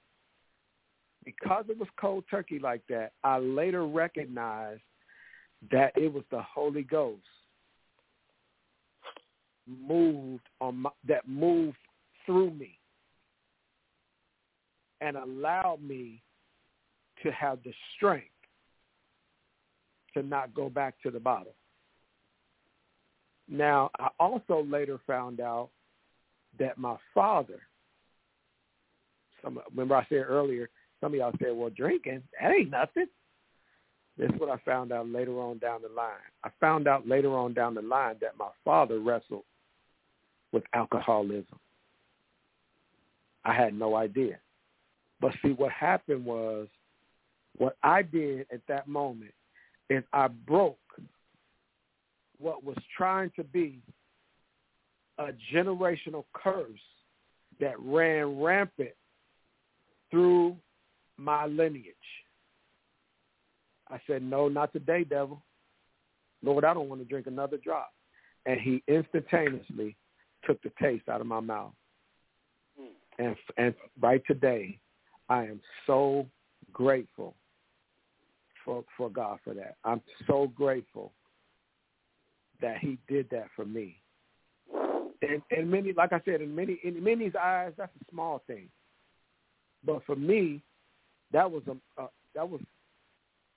molehill. That was huge. It was. And let me tell you right quick what happened as a result of that. What happened as a result of that, because prior to that, we used to have at the salon what we called, me and my clients, what we called happy hour. Because, see, now I barbered and I did hair. So it was a certain time of the night where my barbering clients would come in. And every Friday night we would have what we called happy hour. Do you not know these guys fell off when I told them, no, I'm straight, bro. I'm good. I don't want none. The minute I rejected the tradition, they fell off. They no longer were clients of mine, so I lost them as clients, as well as lost them as friends. It was a shallow friendship all along, if that's all it took. It's for me to say, no, I don't want to drink with y'all tonight. Yeah. Well, Purcell, listen, man. Yes, sir. That was powerful. And more importantly, that is where a lot of people is at. So don't feel like, that was powerful, because that was instant. And that's the power of the Most High. So listen, brothers and sisters, I want to take a quick little break here, and just y'all know what I do on breaks. I like to reboot my computer so they can stay. What's the word I'm looking for? I like to clear my cache and where my computer stay fast, because I got to have these lines fast, because when y'all press one, sometimes I don't see because the computer's moving too slow. But more than that, I got to do other things. But just take a little break. Brothers and sisters, again, you tune into the Five Stone Network. You have Brother Kenwin Casper will come to after the break, get his comments. You've heard from Brother Purcell being delivered instantly from alcohol. That was powerful. And you heard from our guest talk about that demonic oppression of possession from this young girl. That right there, please take a note. That's not something like Sister Cassandra said. That is something you should take lightly. This kind of come out by only fasting and prayer. Some demons are just don't take all that, but there are times when you have to fast and pray, and I think that's what happened with her. So everybody's okay with a break? Brother Ronnie, Cassandra, y'all okay with a quick little break? Yes. Okay, all right, y'all. Take a quick little break, and we'll be right back. Wow, I'm really enjoying this. I knew this is what will happen. Again, brothers and sisters, this is why we're talking about this. We really hit this last show. But, folks, we need tools. We need a demonstration of power because we're losing our young people. And while we don't do it strictly for the signs and wonders, the Bible says they're supposed to know you by your love, not by the miracles. But there are those, like Christ said, if you don't believe me, you don't like me, just believe me for the very work's sake. And some of our young people, we have to tell them that. Y'all don't like us. Y'all think we old fogey. Y'all think we don't really hear from the Most High. Y'all don't think we're really real. You think this is the white man's religion, blah, blah, blah, blah, blah. Just believe us for the very work's sake. Look at the power of the Most High in our life, because that's really who miracles are for, the unbeliever. We'll be right back, brothers and sisters. Stay tuned.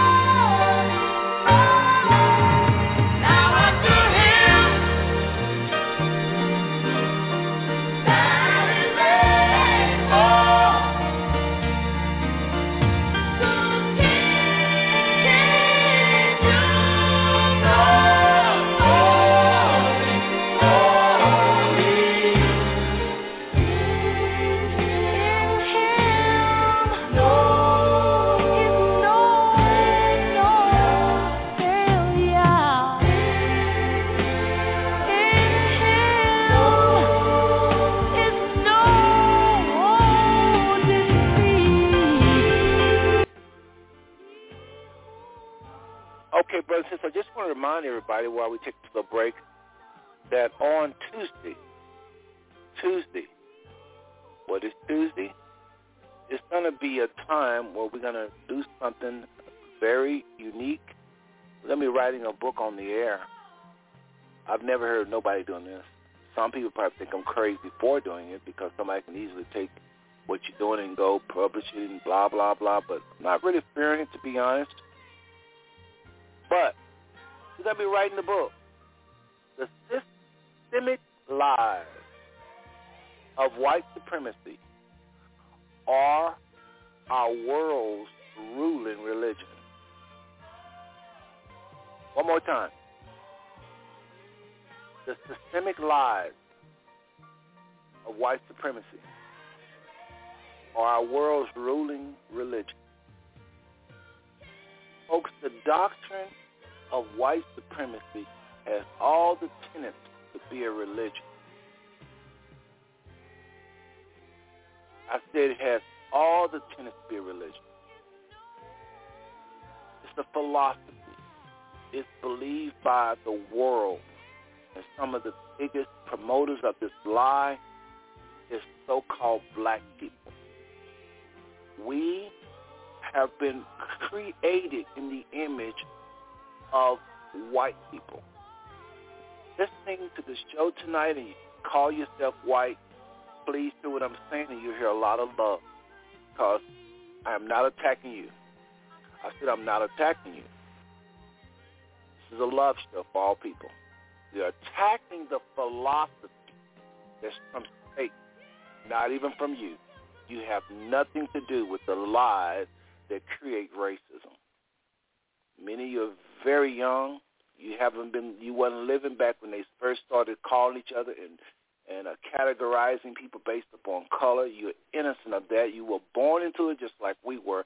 We always told the same lie about blacks, same lie about whites, same lie about a white Christ, same lie about a white Bible, same lie about white angels, same lie, Catholicism, Catholics promoting these lies, brainwashing the world, change the very image of this Christ, change his name, change his image, change the image of the scriptures. Now we all are following a certain narrative. I said it, I'll say it again. We're writing the book on Tuesday. We have a transcriber that's going to be in the house, literally transcribing. We'll go a while, maybe 20 minutes, and then he'll transcribe. We'll take some comments by the co-host. We'll go again, talking about the book. He'll transcribe some comments by the co-host. The co-host comments will not be a part of the book. They're just commenting on what they hear. We just invite them to the party, so to speak. As well as you listeners, please tune in on Tuesday. On Thursday, Brother Purcell Porcher going to be doing his thing. On Thursday, we'll know what that topic's going to be. Purcell going to just kind of let us know on Thursday, all right? So a lot happening on the Five Smith Zone Network. Again, on this network, we have over 500 shows, hundreds of topics. All types of people from all walks of life have been interviewed on this show, and we're thankful for it. Tonight, we have on Pastor Ronnie and Cassandra McCrae. But before we go back to our guests, we want to hear from Brother Kenwin Castleberry. Any comments, brother, on what you've heard so far? If not, we're just going to go ahead straight to the lines and talk to our guests some more. All right. Shalom, family. Shalom. I kind of want to start off with so much said by saying that these spirits, these demons are from ancient past, during the time of Noah. They've been around a long time, seeing mankind live out their generations. And so Christ is that light that can repel them away. However, there are some of those spirits, those demons, that are pretty mighty and strong. And with those, Christ has told his disciples, fasting and prayer is needed. That shapes your body into that antenna. That antenna, what I call just like the light going straight to the Most High. It's a phone call, direct phone call to the Most High Creator. Their punishment is due. And they get, that's the ultimate to win over those. Apparently amongst the spirits and the demons, the most powerful one, that's what it's going to take, that fasting and prayer. I'm definitely a believer in these demons being all around us, thousands of them. Thousands. All right, they're invisible. All right, and I just, wanted to add that part in. As far as me, I had when I first came into the truth, I got a sign. A sign with the clouds. I seen the face of a man in the clouds when I came into the truth. To give a real short story, I have a set of twins. I have 4 children. My oldest 2, the set of twins, they're adopted. Well, we took them in. They're actually my niece and nephew, right? Because me and my wife, we went a long time without having children. And I was very excited for them to come into my home. And then my wife gets pregnant, right? And so I was just all in awe of having children. And immediately I thought about what I wanted to teach them. And so I used my little resources, YouTube, and listened to different pastors. I ran across Hebrew Israelites. I just got addicted to it, and I'm a truck driver by trade, and as I was filling up my truck, I looked up in the sky. I had the radio on blast, so when I pump in my truck, filling up with diesel, I can still hear them as I'm pumping outside. Anyway, I looked up in the clouds, and there appeared to me was a face, and it appeared that his mouth was open with a microphone, and it blew my mind, man. I just knew I was on that right path, and that was that sign from the cloud. And I just kind of been addicted into learning everything about that. I don't mean to drift from my conversation, but I was kind of going somewhere with just because immediately the deeper I went in trying to learn seeking the Father's face, I started to feel these negative spirits, these evil, wicked spirits surrounding me in my walk. I became alienated in my family. I've kind of been spaced out. And everybody noticed I'm acting differently and strange and things. Let me say this, because okay, I think I know where you're going with this, talking about the persecution of your family and how you was wanting to know truth and how the Most High put you on this path. I think that's where you're going with this. Am I right about that?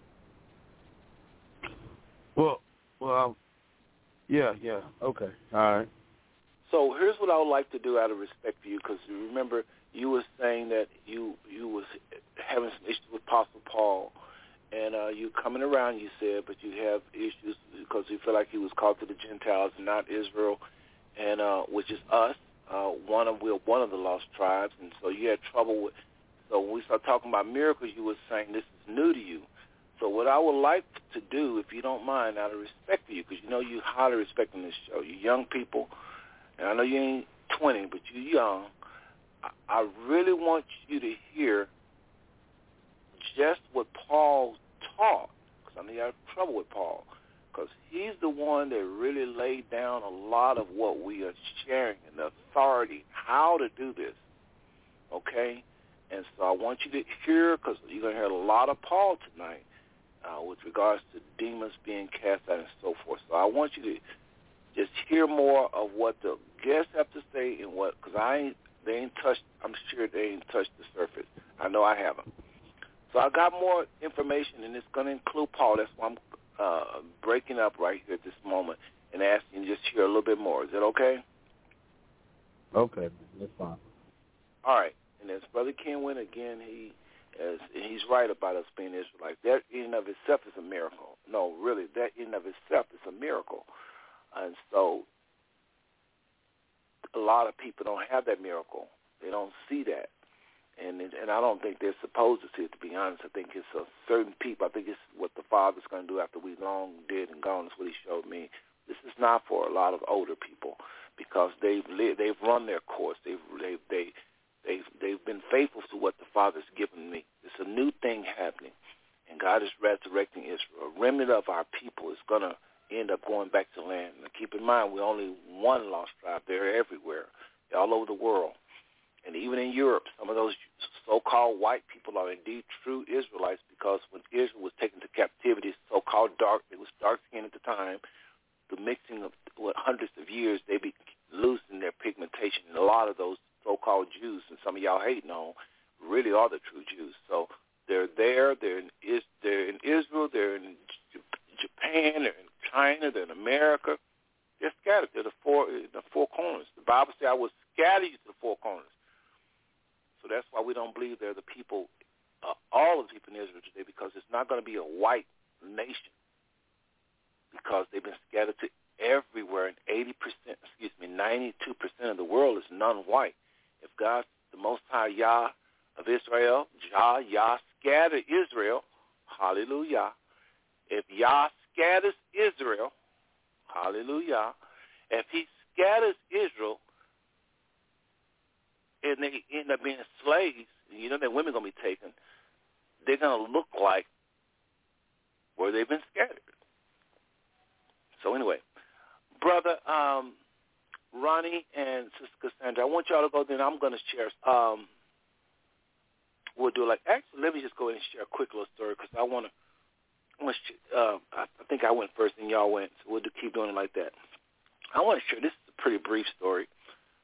I have shared before. I try to stick with stories that's more out there, like wow, because it represents power. But I remember a long time ago, I was okay. How can I say this? I had a neighbor who, I don't know if y'all know how it look when a person is a dope fiend, what they do with their hands a lot of times, not even thinking, but he was a fiend.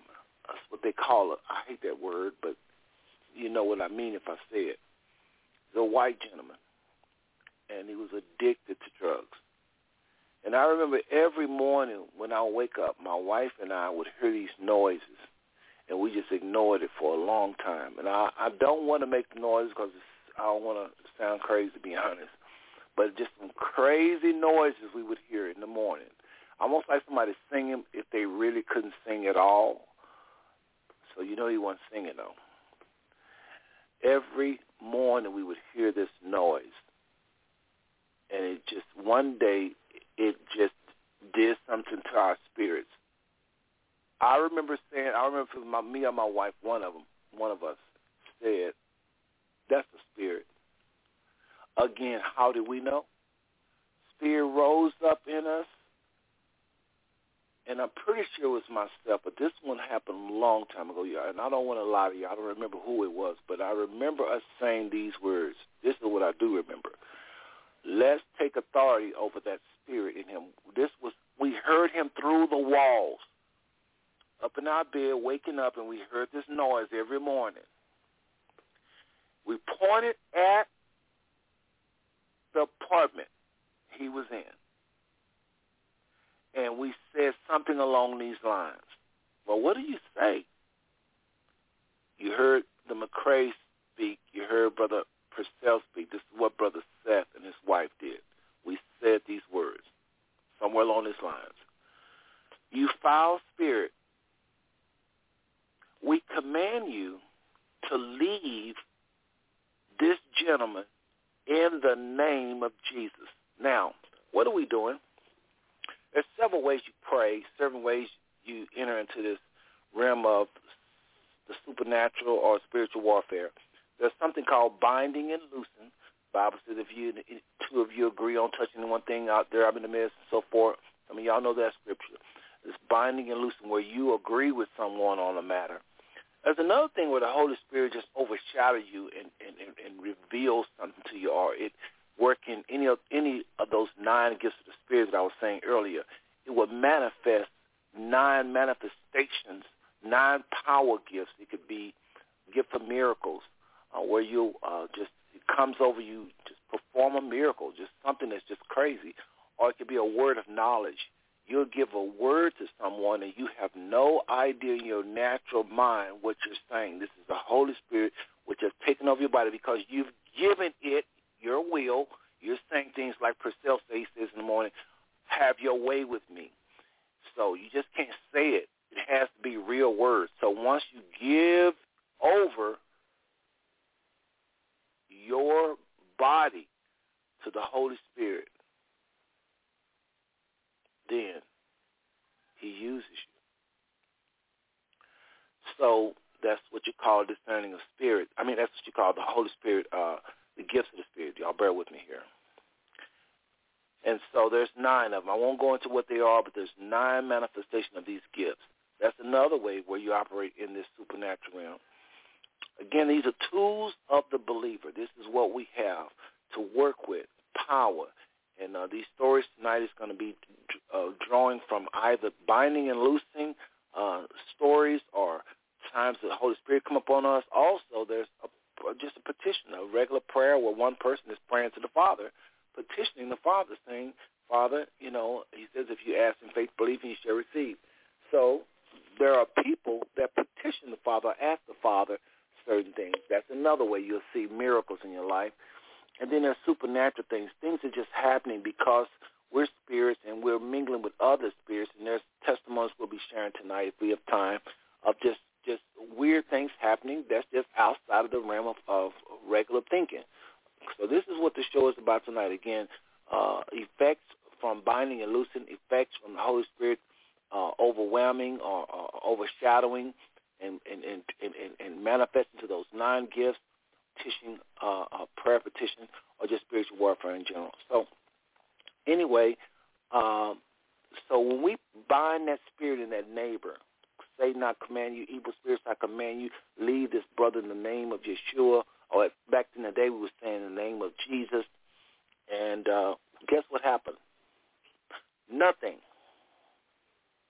that day. About 2 months later, I kid you not, we didn't know this guy as far as knew him. We just was a neighbor, next door neighbor. We was at Calvary Cathedral downtown Fort Worth, and the service was over, and we saw this same gentleman dressed up in his right mind, and he looked, and I could not believe my eyes. I ran and got my wife and said, listen, you're not going to believe who's here. But it wasn't in church. Listen to this, brothers. He had been born again. He was saved, and he had that look, and he was smiling. He was telling us all about his story. Now, y'all can just say that's coincident, whatever. But you just got to know every single day, all he did was sit out in the front and got high. That's all he did. So what's the chances of seeing somebody, number one, in church, and let's just say you do see him in church, they're not going to be born again. All that happened, and like 2 months later, that was a miracle. And I think it was a result of taking authority over that spirit. And we claimed his soul. I forgot to mention that. We claimed his soul for the kingdom. We always do that when we pray. So that was a miracle, I believe. And there's so many of these types of miracles, it's not even funny. So I'm going to go to the McCray this time. And just, again, Brother Ronnie, Sister Cassandra, again, thank y'all for coming on the show tonight. Really was blessed by what y'all shared earlier. And I would love to know more that y'all may have to share at this time. Well, I was going to just tell a story because I think it's so important for the young people to hear. I was born again at the age of 4 years old, and it was not a formal calling. And I think I shared this with you, Brother Seth, when we were at our event together. But at that time, at 4 years old, they wouldn't allow you to accept Christ or be baptized. So you had to be 5 years old according to the church that we were in. And so I was in the choir stand when I asked to be, I said, I believe in you, Jesus. I accept you as my Lord and Savior. And right at that time, my eyes were open. And, it talks about, the disciples being sitting around Jesus, and they're just having the Last Supper together, and all of a sudden their eyes are open. And so it just kind of reminded me of that. It was the first time I was aware of myself. But not long after that, and I was so glad that I was born again at that time because I ended up having a near drowning event. It was my brother and I, and my father built custom homes in Dallas-Fort Worth for years, and he built a home for a Olympian. And this guy had a 13-foot swimming pool put into his home. And they had just put a wrought iron gate around it. And my brother and I were just skinny enough to squeeze through the gate. And so my brother was fascinated with water. He loved pools and things like that. But he pushed me in the water. And then he jumped in the water himself. I sunk to the bottom of that water. But I was not struggling at all. I could breathe. I could see. I was not in any danger. It felt almost like I was in a bubble. But at that time, Christ presented himself before me. I saw him, and he told me what to do in the bottom of that pool to get myself out of that water. At this time, I was 6 years old, and my brother was 5 years old. He could have been 4 because there's almost 2 years between us. But I ended up getting out of that water, and he told was my brother out of the water. It was a net, a net that you use to clean the pool. And I used it. My brother never sank. He was on top of the water, so I don't even know how long I was in the water. But I reached the net out to him, and he grabbed on, and I was able to pull him out of the water. And, you know, I just say that story because so many people don't realize that Jesus still comes back. Now, and I don't care, you know, I don't get into arguments about what anybody calls him. You could call him Yeshua, you know. Amen. And you know, and I don't get into those arguments because I know is that Jesus responds to that name. Whatever I'm calling him, he knows that I'm talking to him. Absolutely. And he answers. So, you know, I just want to make that point that at this time, being a 6-year-old, for him to rescue me out of that water, tell me what to do. I didn't have any water in my lungs, nothing, no coughing, no nothing. And that was a miracle.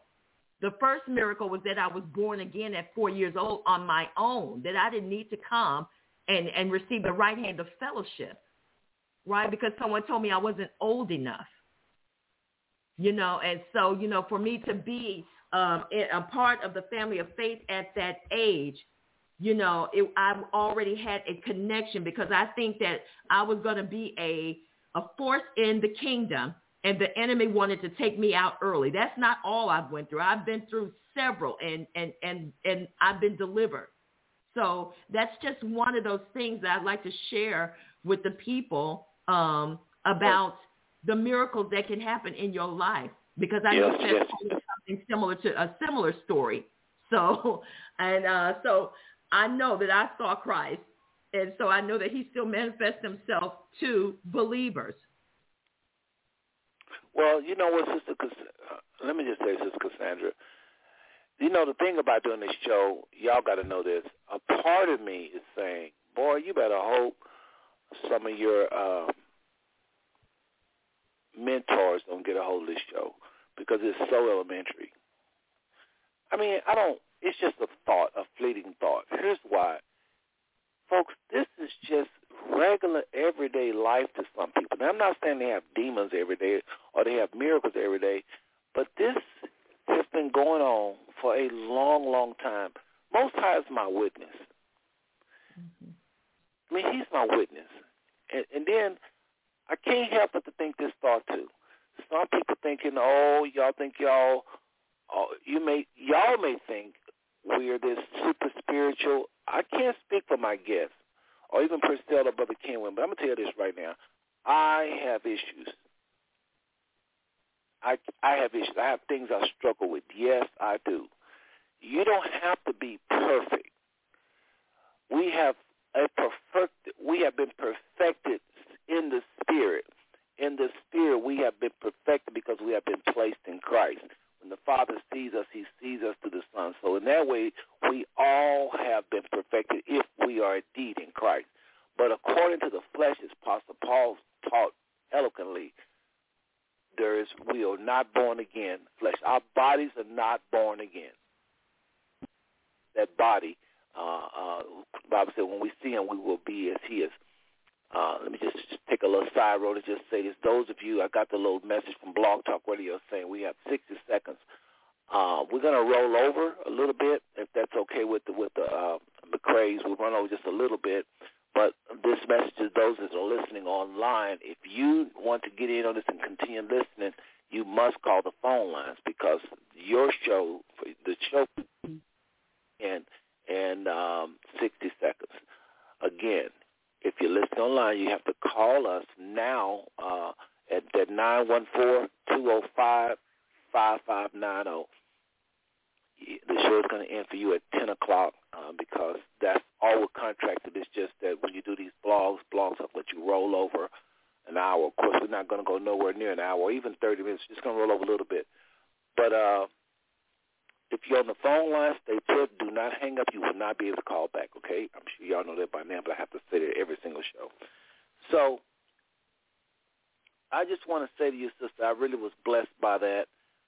That goes to show you age is not, when this thing is spiritual, age has nothing to do with it. And I believe every word King Josiah led Israel at a very young age. The Father does use the youth, and that was powerful.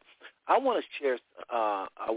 Let's go to Brother Ronnie, and then I'll come back and share some other things. Y'all got so much here wrote down to share with y'all with regards to evil spirits.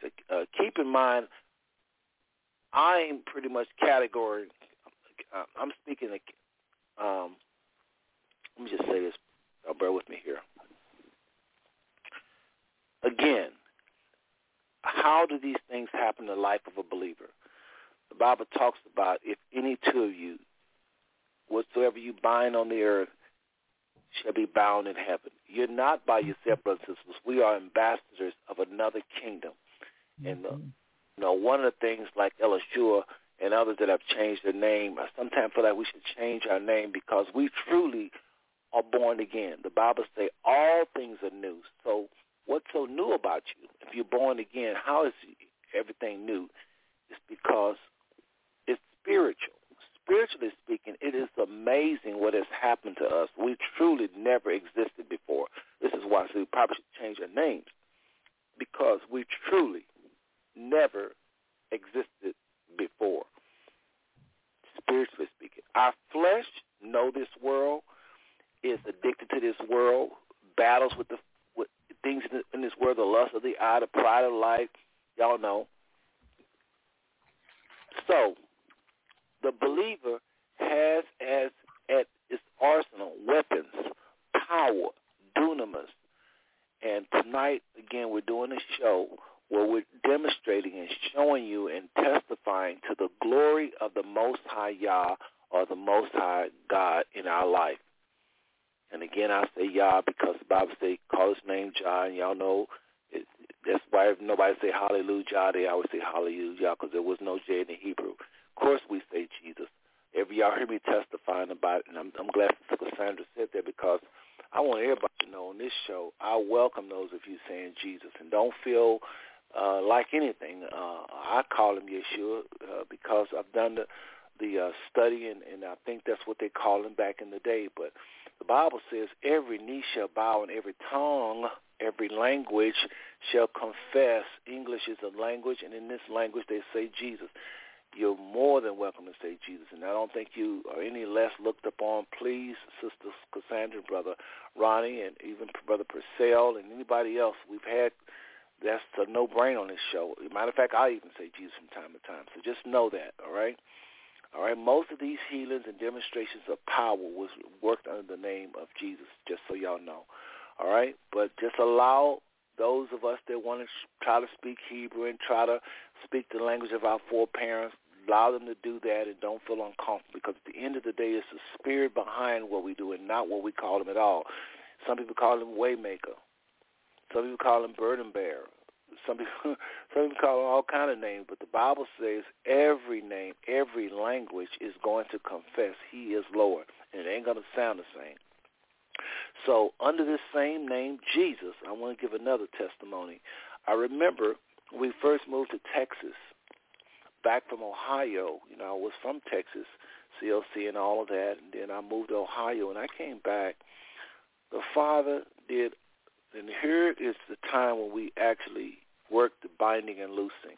Most of the time as a married couple, our miracles come at the effort of binding and loosing, meaning my wife and I sit down, grab each other's hand, and we bind the enemy, or we loose blessings, and we declare, whatever we declare as ambassadors of the kingdom of the Most High, that is what they bind in the heavens. Whatsoever we loose, that is what they loose in the heavens. In other words, we're not alone. We're the part of the church. Nothing we do as the church in the name of Yeshua, in the name of Jesus, is by ourselves.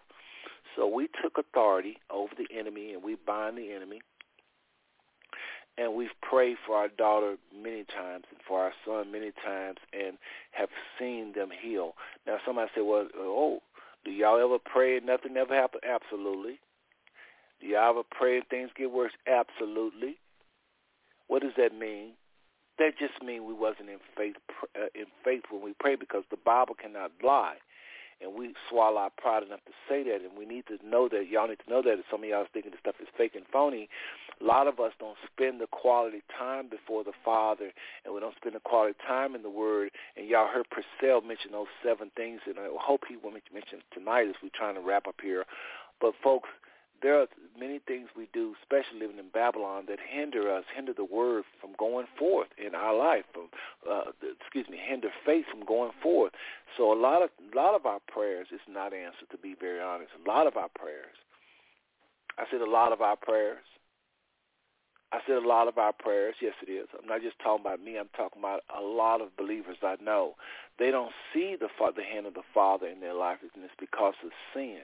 And it's because of them not believing in the new birth, not believing in who we are in the Spirit. But those times when my wife and I do sit down and we really get a hold of who we are in the Spirit and get a hold that we're not going to the Most High in our own merits, but in Christ's name, on Christ's stead, with Christ's credit card, so to speak, strictly going before him, blameless, as the Bible says. Christ made it possible for us to stand blameless before the Father. When we're able to do that, guess what? We get that petition that we ask of him. So I want to just share a few more things, and then I want our guest to share a few more things. Then we'll go to Brother Purcell. Now, actually, what I'm going to do is I'm going to show you I'm going to go to Brother Ronnie, and then we're going to go to Brother Purcell, and then we'll get some final words from everybody in that order. So I want to talk about a time it was a petition. We asked the Father when I came back to Texas, we, had to leave a lot of our stuff in Ohio, and we let a friend of ours named Jason, I shouldn't have said his name, but we let a brother pretty much have a lot of nice things, a really nice setup that we had there in Ohio. We figured we'd just invest in that family, left them a really nice oak, brand new. This thing cost about maybe $4,000 or $5,000. And we left just a lot of things there because we didn't want to carry away from Texas to Ohio. That's like a 17-hour drive, and so we just wanted to invest. So we left our place in somebody else's hand. So we came in pretty much with nothing. Now watch this. Tell me, who do you know can say what I'm about to say? The Most High came through as we prayed for things like furniture and everything, because we needed everything, y'all. They flew here. We flew here. So you can't bring them on no plane but a bag. So we need everything. Well, listen to this, brothers and sisters. There was a sister that was moving to Washington, and she was doing the same thing. And there was about 3 months where we didn't have anything in our place because we was told to call this sister when I first came to Texas. But again, now listen to the Spirit. I didn't heed. We'd already prayed to the Most High. He had sent his answer, but we didn't heed. And it's a spiritual warfare we're talking about. So it's very important, not just about demons and angels. Now here is spiritual warfare right here. So finally, about 3 months later, I said, let me call this sister. I had in my mirror to call her, just every day, just didn't call. When I finally called this sister, she had not sold nothing. She was moving to Washington, and she hadn't sold none of her stuff. Like I said, she was doing the same thing she was doing. What was that? She was taking, I believe, a flight to Washington, and she didn't want to take anything. Y'all do not understand. This lady left washer, dryer, dishes, living room set, bedroom set, a whole apartment full of really, really, really nice stuff. Still working today. This was in 2008. It's 2022. Some of the stuff is still working. Now, how many of you ever heard something like this? And she left, and this is what she said as far as pay. Pay me whatever you can. The Father told me accept whatever you give me, and don't ask for more. And that's exactly what we did. Now, I just would like to open up the lines and just get a quick comment on that. Now, that was a quick one, but again, we prayed the prayer. We prayed, grabbed hands, and asked the Father to send someone to bless us, to help us get this furniture, et cetera. And we was able to load our house full of furniture. Now, some people say, well, I don't know if I would take somebody else's stuff. Yes, you would have. Yes, you would have taken this. Because everything she had, it's almost like she went out and got new stuff. Even beds for her kids, bunk beds, nice stuff, quality.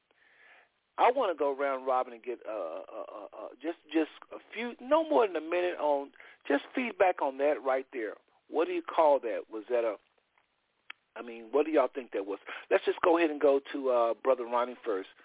What do you have to say about that particular? Do you think that was a miracle? Do you see the hand of the Father in that?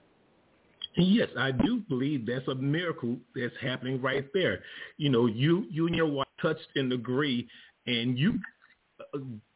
The word says we can call those things that are not as though they were. And when we have enough faith to put God on the spot, he said he will take care of us. If we seek first the kingdom of God and his righteousness, and he said all these other things will be added to us. See, we have to stop believing like the world believes and put God to the test. If he says we are his, we have to say, God, I know that you're going to take care of this, and put your faith and trust in enough to believe God for it. And then that settles it. And then that basically grows your faith and grows everybody else's faith when you tell them this story. Because a lot of times people won't believe in the supernatural. Absolutely. I just add one thing to that, because something happened to us just recently that was similar to that, in that we went to an event and we didn't have any tickets. And this young lady said, we tried to give these 2 tickets away, but we weren't able to. And so she offered them to us. I said, because they had our name on it. See, that's why she wasn't able to sell anything. It wasn't able to give anything away because it had your name on it already. See, we just have to put, we have to put our faith in God. Mm-hmm. When we say that, I'm going to trust in God. Trust God and allow him to do the work through your words, because a lot of times we don't have what we say, or we don't have what we want because we don't say it. We have to put it out there and let your faith grow. Activate your faith. God says to speak those things that are not as though they were. We can say that with healing. How long did Abraham wait for a son? 24 years. If he had to keep that before him. See, when we don't see it after a week, we neglect our players or neglect our prayers by saying, I ain't going to get it. Let me ask you something, Brother Ronnie.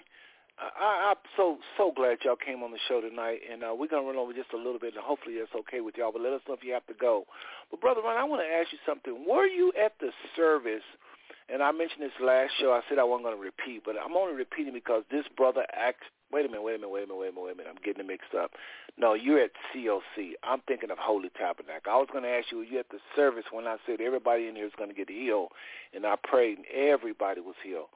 That was back when Tamla Mann used to attend Holy Tabernacle. I literally said that after reading F.F. Bosworth's Christ the Healer, and it just created enough faith in me listening to F.F. Bosworth.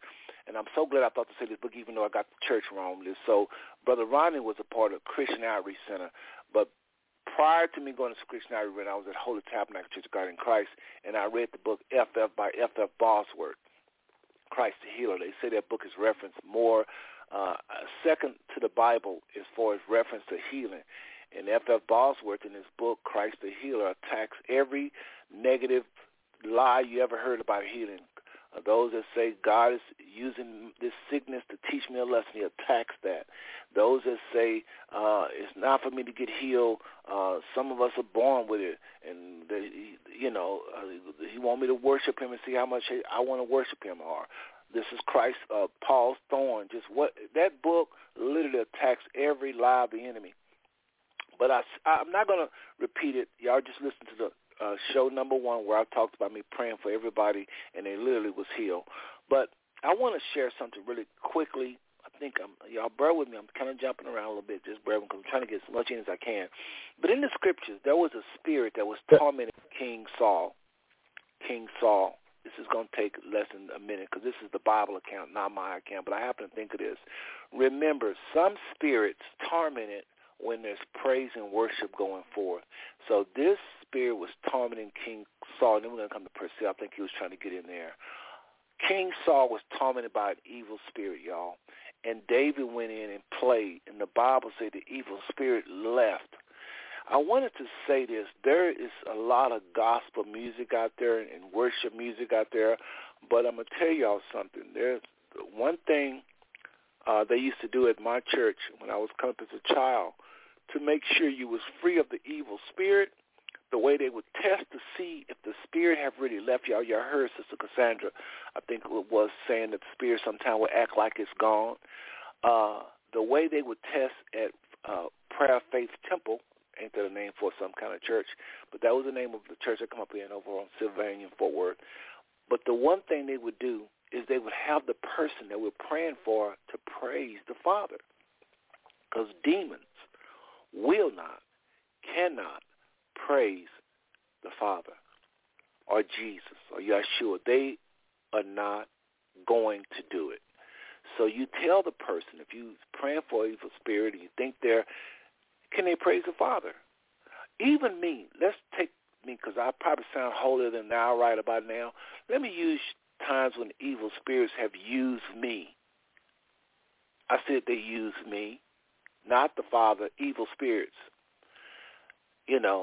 Even with my wife sometime, when I'm under the influence of an evil spirit and I don't know it, when she put on praise and worship, something like Take Me In, but Juanita Bynum, I don't know, something about that song. Google that song. That's a good one. When you play praise and worship songs, and I think what makes that song so powerful is because she's longing to be in the presence of the Father. That stuff drives out evil spirits. It torments. All you got to do is just put it on. You don't believe me? Just put it on. Watch what happens to possibly yourself. Watch. I'm telling y'all, there's power in praise and worship, especially when the singer is pursuing the Father, like in that music by Juanita Bynum called Take Me In. There's just one song out of thousands I could think of. But when a song is crying out to the Father, she's saying in this song, Take Me to the Holy of Holies. Well, the truth of the matter is we're already in His presence, but she's just saying, I long to be with you and take me into the Holy of Holies. Now, in the Old Testament, you could take somebody into the Holy of Holies, but now He's here. He says, Lo, I'll be with you unto the end of the world. We just have to get quiet enough to be sensitive to His presence. But even the song, again, like David, when worship go forward to the Most High, evil spirits have to leave. That's why I say don't let this broadcast put fear in your heart toward evil spirit or the supernatural, okay? Brothers and sisters, we have far more power than the enemy. The only real power Satan has is deception. Even those people that he possessed and they would go do something crazy, they have power because they're a human being and they have a will and they have a body and arms and all that. So when he get into them and he can fool them and deceive them, he's able to use their body to do this, that, and the other. So in that way, he is powerful because he's deceived the person. But a demon and a devil on its own, all it has is lies, deception, and ignorance to try to control man's will. So they want a body. All spirits want the same thing, a body. Even the Holy Spirit, of course, he's going to do the Father's will. So all these spirits desire a body to move and fulfill their calls upon the earth. So I just want to say that about King Saul and David playing and that anointed music that drove out the evil spirits. All right? Again, there's several ways to bring about, or you will experience the supernatural binding and loosing. Sister Cassandra was saying, and I was saying earlier, the Holy Ghost, the gifts coming over you, and those 9 manifestations of the gifts of the Spirit. And let's just quickly go over that real quick, and then we'll go to Purcell. Purcell will come to you. We're trying to wrap up here. Y'all, I'm going to let Brother Ronnie, you and Sister Cassandra, y'all name the 9 gifts of the Spirit. I'll just Just trying to talk a little less here. I know miracles, discerning of spirits, but I'm looking over my notes. While I'm looking at my notes for the next thing I'm going to say, can y'all just name those gifts of the Spirit real quick, please? Okay. You want to start? Yeah. It says here, and I'll read here in 1 Corinthians chapter 12, and it says, now there are diversities of gifts, but the same Spirit. And there are differences of administration, but the same Lord. And there are diversities of operations, but it is the same God which worketh all in all. But the manifestation of the Spirit is given to every man to profit withal. For to one is given the Spirit, the word of wisdom. To another, the word of knowledge. Knowledge. By the same Spirit, another faith. Mm-hmm. By the same Spirit, the gift of healing. Mm-hmm. By the same Spirit, the working of miracles. Mm-hmm. To another, prophecy. Mm-hmm. To another, the discerning of spirits. That's what the Father used me with the most. That one. Go ahead. And another, the divers kinds of tongues. Okay. To another, the interpretation of tongues. Mm-hmm. But in verse 11 it says, but all these are the workings of one, the same Spirit, dividing to every man severally as he wills. Severally as he wills. So the Spirit of God will basically give us those gifts as we need it. Absolutely. As we need it. So that's why I wanted him to read that. I want them to read that because, brothers and sisters, it's wrapping up this show. That right there is heavy artillery. Mm-hmm. I know we talked about the one show about firearms and all this. Folks, listen.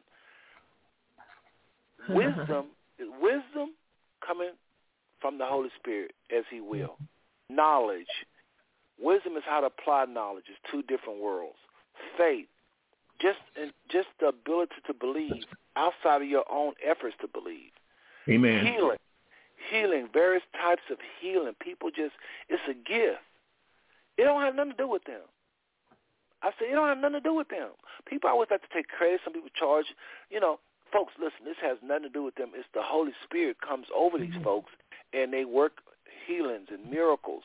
And the prophecy, what about that one? To be able to understand what the Father is doing now and even in the future, be able to articulate the signs of the time, discerning of spirits, that thing that come over me. I know about at least 5, I've shared at least about 5 times this thing has happened to me with witnesses. But many times sometimes I've discerned spirits or just didn't do nothing about it or wasn't time. It's not always a time to cast out devil. Sometimes I just perceive this person's under the influence of evil spirits. And you know what I do sometimes?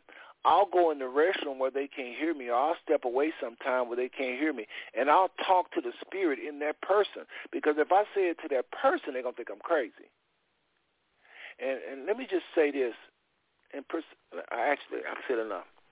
Again, tongues and interpretation tongue. We talked about that last show. Purcell, I know we you haven't said much this show, but I'd like to hear from you, brother. I think you had something to say earlier. Yes, I did. I did have something to say, but I forgot what it was. And I wanted to say something to Brother Ronnie and his wife, Cassandra. I just want you all to know I am so grateful for you accepting the invitation tonight because, number one, I'm encouraged by the whole idea of you all working in ministry together. I don't know how long you all have been married, but I know the institution of marriage takes a major blows in the body of Christ. In fact, in the body of Christ, the divorce rate is higher than the world. So I commend you all for working in the ministry together. That is a powerful position for the two of you, because the Bible said that one can set 1,000 to flight, but two, 10,000. So, man, I have been encouraged by you all. My faith is increased. Man, when Brother Ronnie, when you started talking, man, I want you to know something. You referenced every scripture that I referenced on part 1. Is that right, Seth? Yep. Absolutely. When you begin to talk, that's why I interjected and said, man, you talking good, because I understand this. This is one of my, let me say this first. This is one of my favorite, absolutely favorite scriptures. And that is, let this mind be in you that was also in Christ Jesus. That's right. It is only with that mindset that we are able to even embrace what you said. If you believe God, then allow him to be God. Then trust him to be God. You can only do that with the mindset that Jesus had and understanding who you are in him. You can only look at it that way. You can only look at it like, man, I'm supposed to be healed. Man, I'm supposed to be able to lay hands on the sick and they recover. Amen. That should be the attitude of the believer right out the gate, period. I said on the last show, and I think it bears repeating. I said signs, wonders, and miracles should not be a phenomenon to the believer. To the believer. Amen. But signs should follow us and not we following after the signs. That's right. That's right. Mm-hmm. That's and the more that we put the gift into work, it will increase. It's just like going to the gym. You don't start off doing push-ups. You got to start wherever God tells you to start. If you do 5, if you can't even get 5, and God told you can get 5, guess what? You're going to work until you get 5, and the next thing you know, you're increasing your faith. The word says that, faith comes to those who believe. We just have to get ourselves out of the way. Trust in the Lord, lean not to our own understandings, but in all of our ways acknowledge him, and he will direct us in how to do the works that we are called to do. In John, it says in John, do the works that I do. That's right. And those will happen, but we just have to start somewhere, and then when we start somewhere, we will see our faith increase. And then those miracles that people want to see, they're going to come to us. We don't have to go to them, basically. They did just like they did just like what Jesus did. They came to him. That's right. And the miracles that start to happen for you to where you start to walk, and then people will get in your shadow. And we just have to be obedient. We have to be obedient to what God has called us to do. A lot of times we just have to be filled with the Holy Ghost. And that's what the same thing if you don't stop, girl's grandmother did with us. The thing is, you do it and be obedient, and word will get around. People will come to you knowing that you have the faith, that you believe enough, that you trust God enough to be able to operate in that gift. So, I think it's a great thing, and we just have to be ready at all times. That's right. With prayer or and fast. If you go into an area, if you just go into an area with the quote unquote arrogance of knowing who you are. I'm saying arrogance because that's what the person who don't really understand, that's what they're calling you, arrogant. It's people right now. We're confident. We're confident. Yeah, they say you arrogant. It's confident. That's right. I created a T-shirt. Let me tell you what my T-shirt says. My T-shirt says, "My confidence is in the power of God." Amen. That's what my T-shirt says. And everywhere I wear that T-shirt, it gets people love it. People absolutely love it. And I say, well, it's for sale. But anyway, you still got to have a little hustle in you, you hear me? But look, but it's the truth. It's the truth that's drawing them to that T-shirt. My confidence. But it's my truth. See, now I don't know what your confidence, I don't know what you trusting in. I don't know. I have no idea. The Bible says some trust in chariots, some in horses. Right. Believe in the name of the Lord. Period. Amen. Amen. You know, the scriptures tell us that. The scriptures tell us that faith cometh by hearing, and hearing by the word of God. We got to continue to hear faith-filled words, because faith-filled words will move in the spirit. God said, by his name, we said it earlier in the topic here, every knee's got to bow and every tongue will confess that Jesus Christ is Lord to the glory of God the Father. And when we start to speak that name, demons have got to go. They got to go. And there's a few scriptures in there in the Old Testament, Numbers, and I think it's Numbers 23, to where I believe that God cannot lie. If God cannot lie, we're going to send his word, and guess what? It won't return back to him void. It will accomplish whereunto it's being sent. So we got to speak the word always. Amen. Brother Ronnie? Yes, sir. Brother Ronnie, I just want to ask you a question. Yes, sir.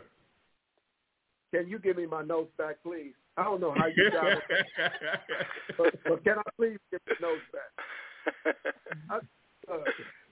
Hey, listen, I just feel like running. I feel like running. When I hear, and this is why this is so powerful for me, because whenever I get in the presence or in the company of faith talkers, my faith is increased. That's why it increases. That's why he says faith cometh by hearing, and hearing, and hearing. See, a lot of people just want to hear on Sundays or on Wednesday night if they go to Bible study. But we got to continuously hear the word of God. And that will build up our faith. Our faith is a muscle. Our faith is, if we don't use it, we lose it. That's right. Right. And you cannot stay in the company of mamby-pamby saints, mealy-mouthed saints. Oh, wow. Either you for me or you against me. That's what the Lord said. Either you for me. Look, if you on the fence, look, I'm going to regurgitate. I'm going to spew you out my mouth. Either you're going to be hot or you're going to be cold. You need to make a decision. You need to make a decision. That just like that. But the most important thing is faith. I referenced this scripture on the last show. Listen to this scripture in the book of Hebrews. The book of Hebrews, the 4th chapter and the 2nd verse says, "The word did not profit them because it was not mixed with faith." That's right.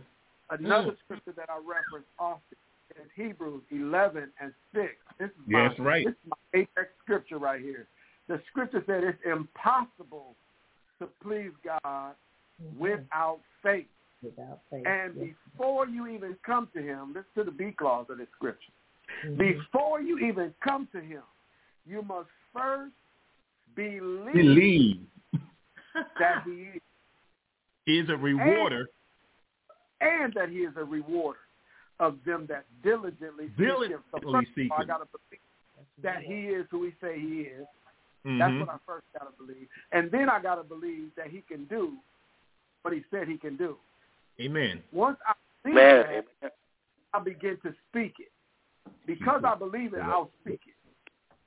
If I don't believe it, I won't speak it. That's right. I believe it was the singer that said, Israel Houghton, that said, "Say what you see so you can see what you say."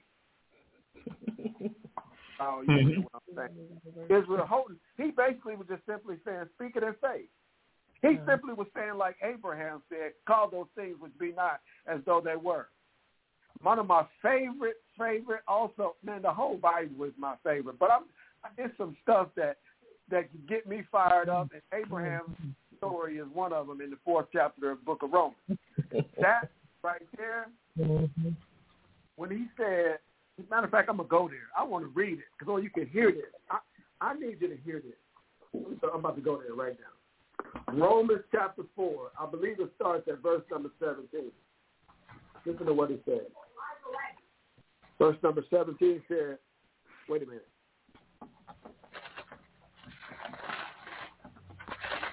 While Purcell is turning, I just want to, again, thank everybody for tuning into the Pastor Stone Network. And we have on the one and only Brother Purcell Porche all the way in Cincinnati, Ohio, Brother Kenwin Castleberry, who had to run. His line dropped. Y'all know when your line drop after 10, you can't call back. So he probably was a cell on his cell. But anyway, brothers and sisters, we have also our guest tonight is the one and only pastors, might I add, Ronnie and Cassandra McCrae. We do thank them for their time tonight and sharing of their world and how the Father is definitely confirming His word, as the Bible says He would do in the life of the believer, with signs, wonders, and miracles. Y'all, I felt what I feel now, what I felt last year. And Priscilla, I'm turning back over to you. We're not doing it no justice because it's so much. I don't know. Priscilla, I want you to finish some kind of way. I think we. Let me. Hold on, y'all. I think I just. Priscilla, we lost them. So I don't know if they thought we was hanging up or not. That happened once before, but we definitely ain't hanging up. I think they thought I was hanging up, which is no. I told them I was going to read the scripture. Yeah, hold on a second, Priscilla. Let me try to reach him back real quick. That's why I have. Now y'all know why I use my other phone. Let me get them on the line. Just 1 second, everybody. There their phone number is, and we'll try to reach out to them. Just bear with me, brothers and sisters.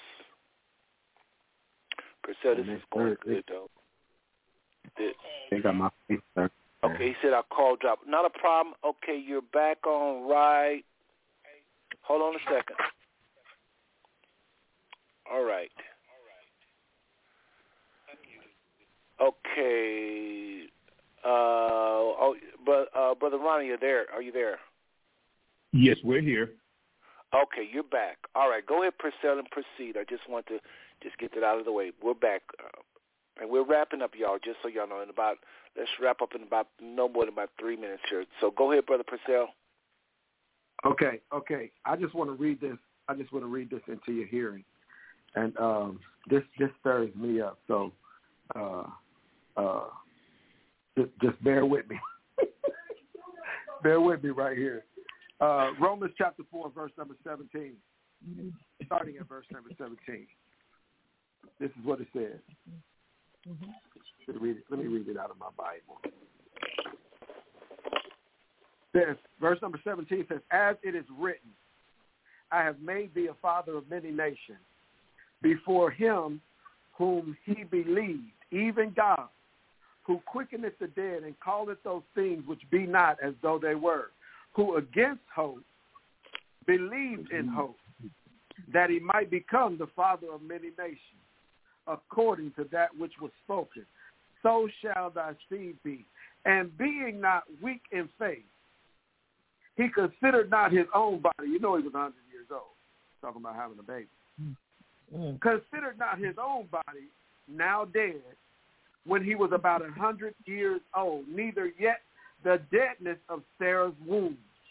He staggered not at the promise of God through unbelief. Unbelief is a killer, y'all. He stagger not at the promise of God through unbelief, but was strong in what we've been talking about, faith.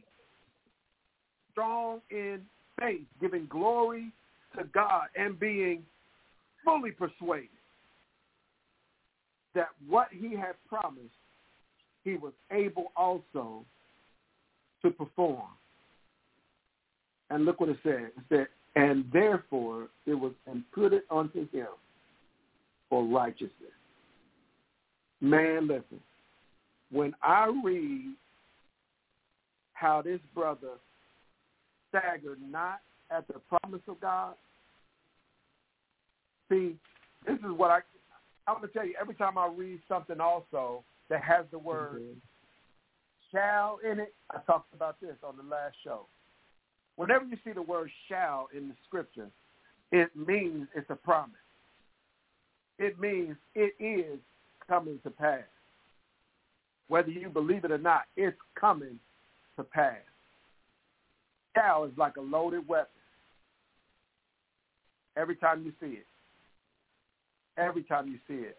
And I'm so stirred in my faith right now. I work in a nursing home. I shared this on another show. But I work in a nursing home.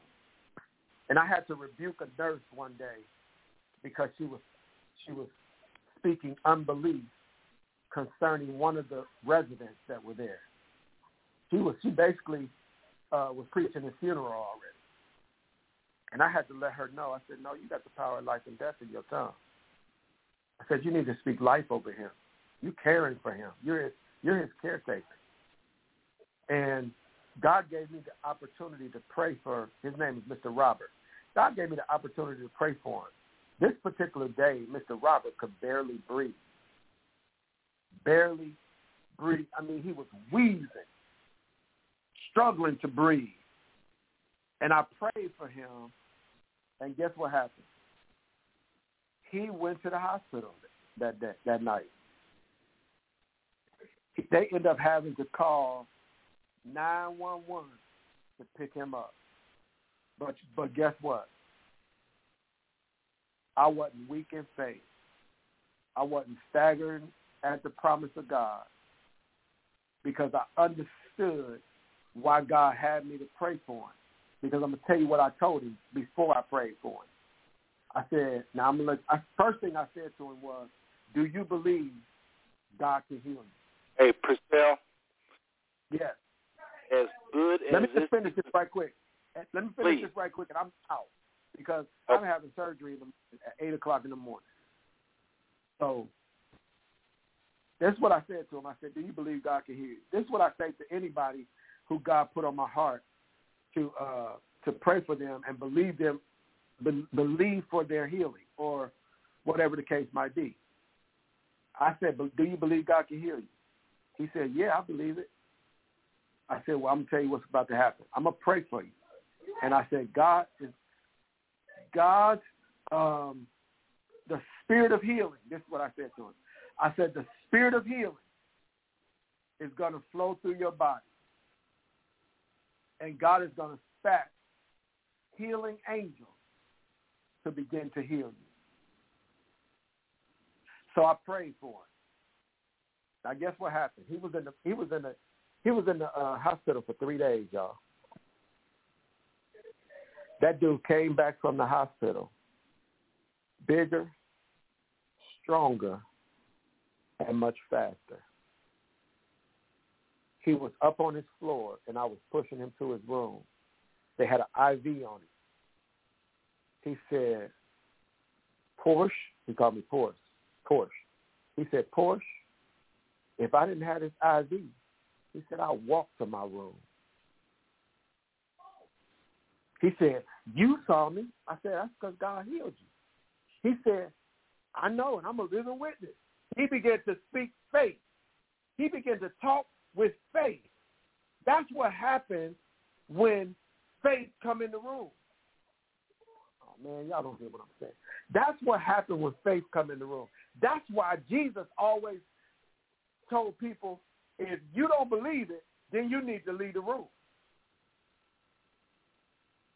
Because unbelief is a killer. It's a killer. But he began himself to declare in faith. Man, you saw me the other day, man. You saw I couldn't hardly breathe. He said, look at me now. I'm a living witness. He started giving God, like Abraham said, he started giving God the glory. And that's what happened. That's what happened. Seth, I want to say my final words, and I want to be out because, like I said, I gotta have surgery in the morning on my shoulder. I have a totally severed rotator cuff. So I have to have my rotator. Let's do this. We got to wrap up, Purcell. So let's do this. I'm going to ask our guests to offer prayer for you, if that's okay, because we've been talking about healing, and he is a healer, and it's for us for sure, and for those that don't believe. And yes, the Father, yes, believers like us do have surgeries. Nothing wrong with that. We pray that the Father would guide doctors, and he does. All types of miracles have been expressed by physicians. Things happen in the operating room. Folks, this is a warfare.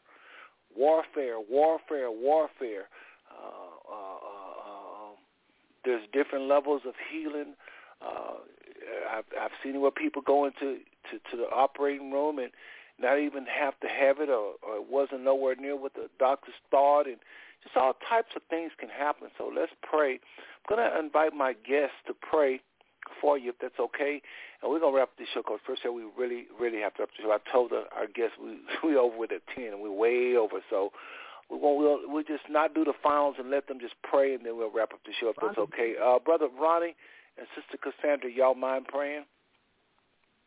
Sure, we will pray. Okay, well, if you don't mind, if you can offer up a word of prayer. Percy, you okay with that? Yeah, I'm fine with that. I'm absolutely fine with that. Okay, let's do that, y'all, and wrap up, because I promised them 8 to 10, and we're over, and I do apologize to the McCraes for that. I try to keep my word, but these you see how the show went. It was almost impossible to close up at 10. So if you could offer a word of prayer, we will be in agreement. Go right ahead, either one of you. Dear Heavenly Father, we just thank you right now. Father, we're going to offer up prayer right now, Lord God, and we're going to say, Lord, have your way right now. Healing is the children's bread, Lord God, and we're just not going to just pray, Lord God, but we're going to speak your word over his shoulder right now in the name of Jesus. We take authority over every negative muscle that is not responding, every bone that is not in line. We call it, Lord God, in line right now. We speak, Lord God, health and healing to his bones and his marrow right now in the name of Jesus. We take authority over any work of the enemy that may be trying to hinder him right now. Father, we just thank you right now in advance for what you will do, Lord God, through the praying of saints, Lord God. You said 2 or 3 are touching and agreeing, Lord, and we know that there's more than 2 or 3 are here right now. So, Father, have your way over the shoulder area right now in the name of Jesus. Touch his mind and his heart, Lord God, as we thank you in advance for what you're getting ready to do. So, Lord, have your way in the name of Jesus Christ. We give you all the glory and all the honor and all the praise. In Jesus' name we pray. Amen and amen. I just want to add to that, Lord God, we thank you for going into the surgical suite, Father God. We thank you, Lord God, for taking authority over everyone who is in charge of his health care, Lord God. We thank you that the love of God be in them and that they care more than ever, Father God, about the job that they do. We thank you, Father God, that you will be lifted up, Lord God, in that room. We thank you for your warring angels going in, Father God, and looking over him, Father God, throughout the surgery, Father God. And we thank you for his swift recovery. In the mighty name of Jesus, we pray. Amen and amen. Amen. God bless you. Amen. And just to let you guys know, we've been married 13 years. 13 years we've been together. Wow. Awesome. Wow. Well, brother, listen, you heard Purcell express his love for what y'all have said in your spirit and just being together as a couple. You've heard him talk about it, and I'm with him 100%. This is a little different for the Five Smooth Stone Network because we do talk about the power. We do talk about the power. My goodness, we talk about the Father and everything. But it's just good to just lean so heavily on the supernatural as we've done tonight.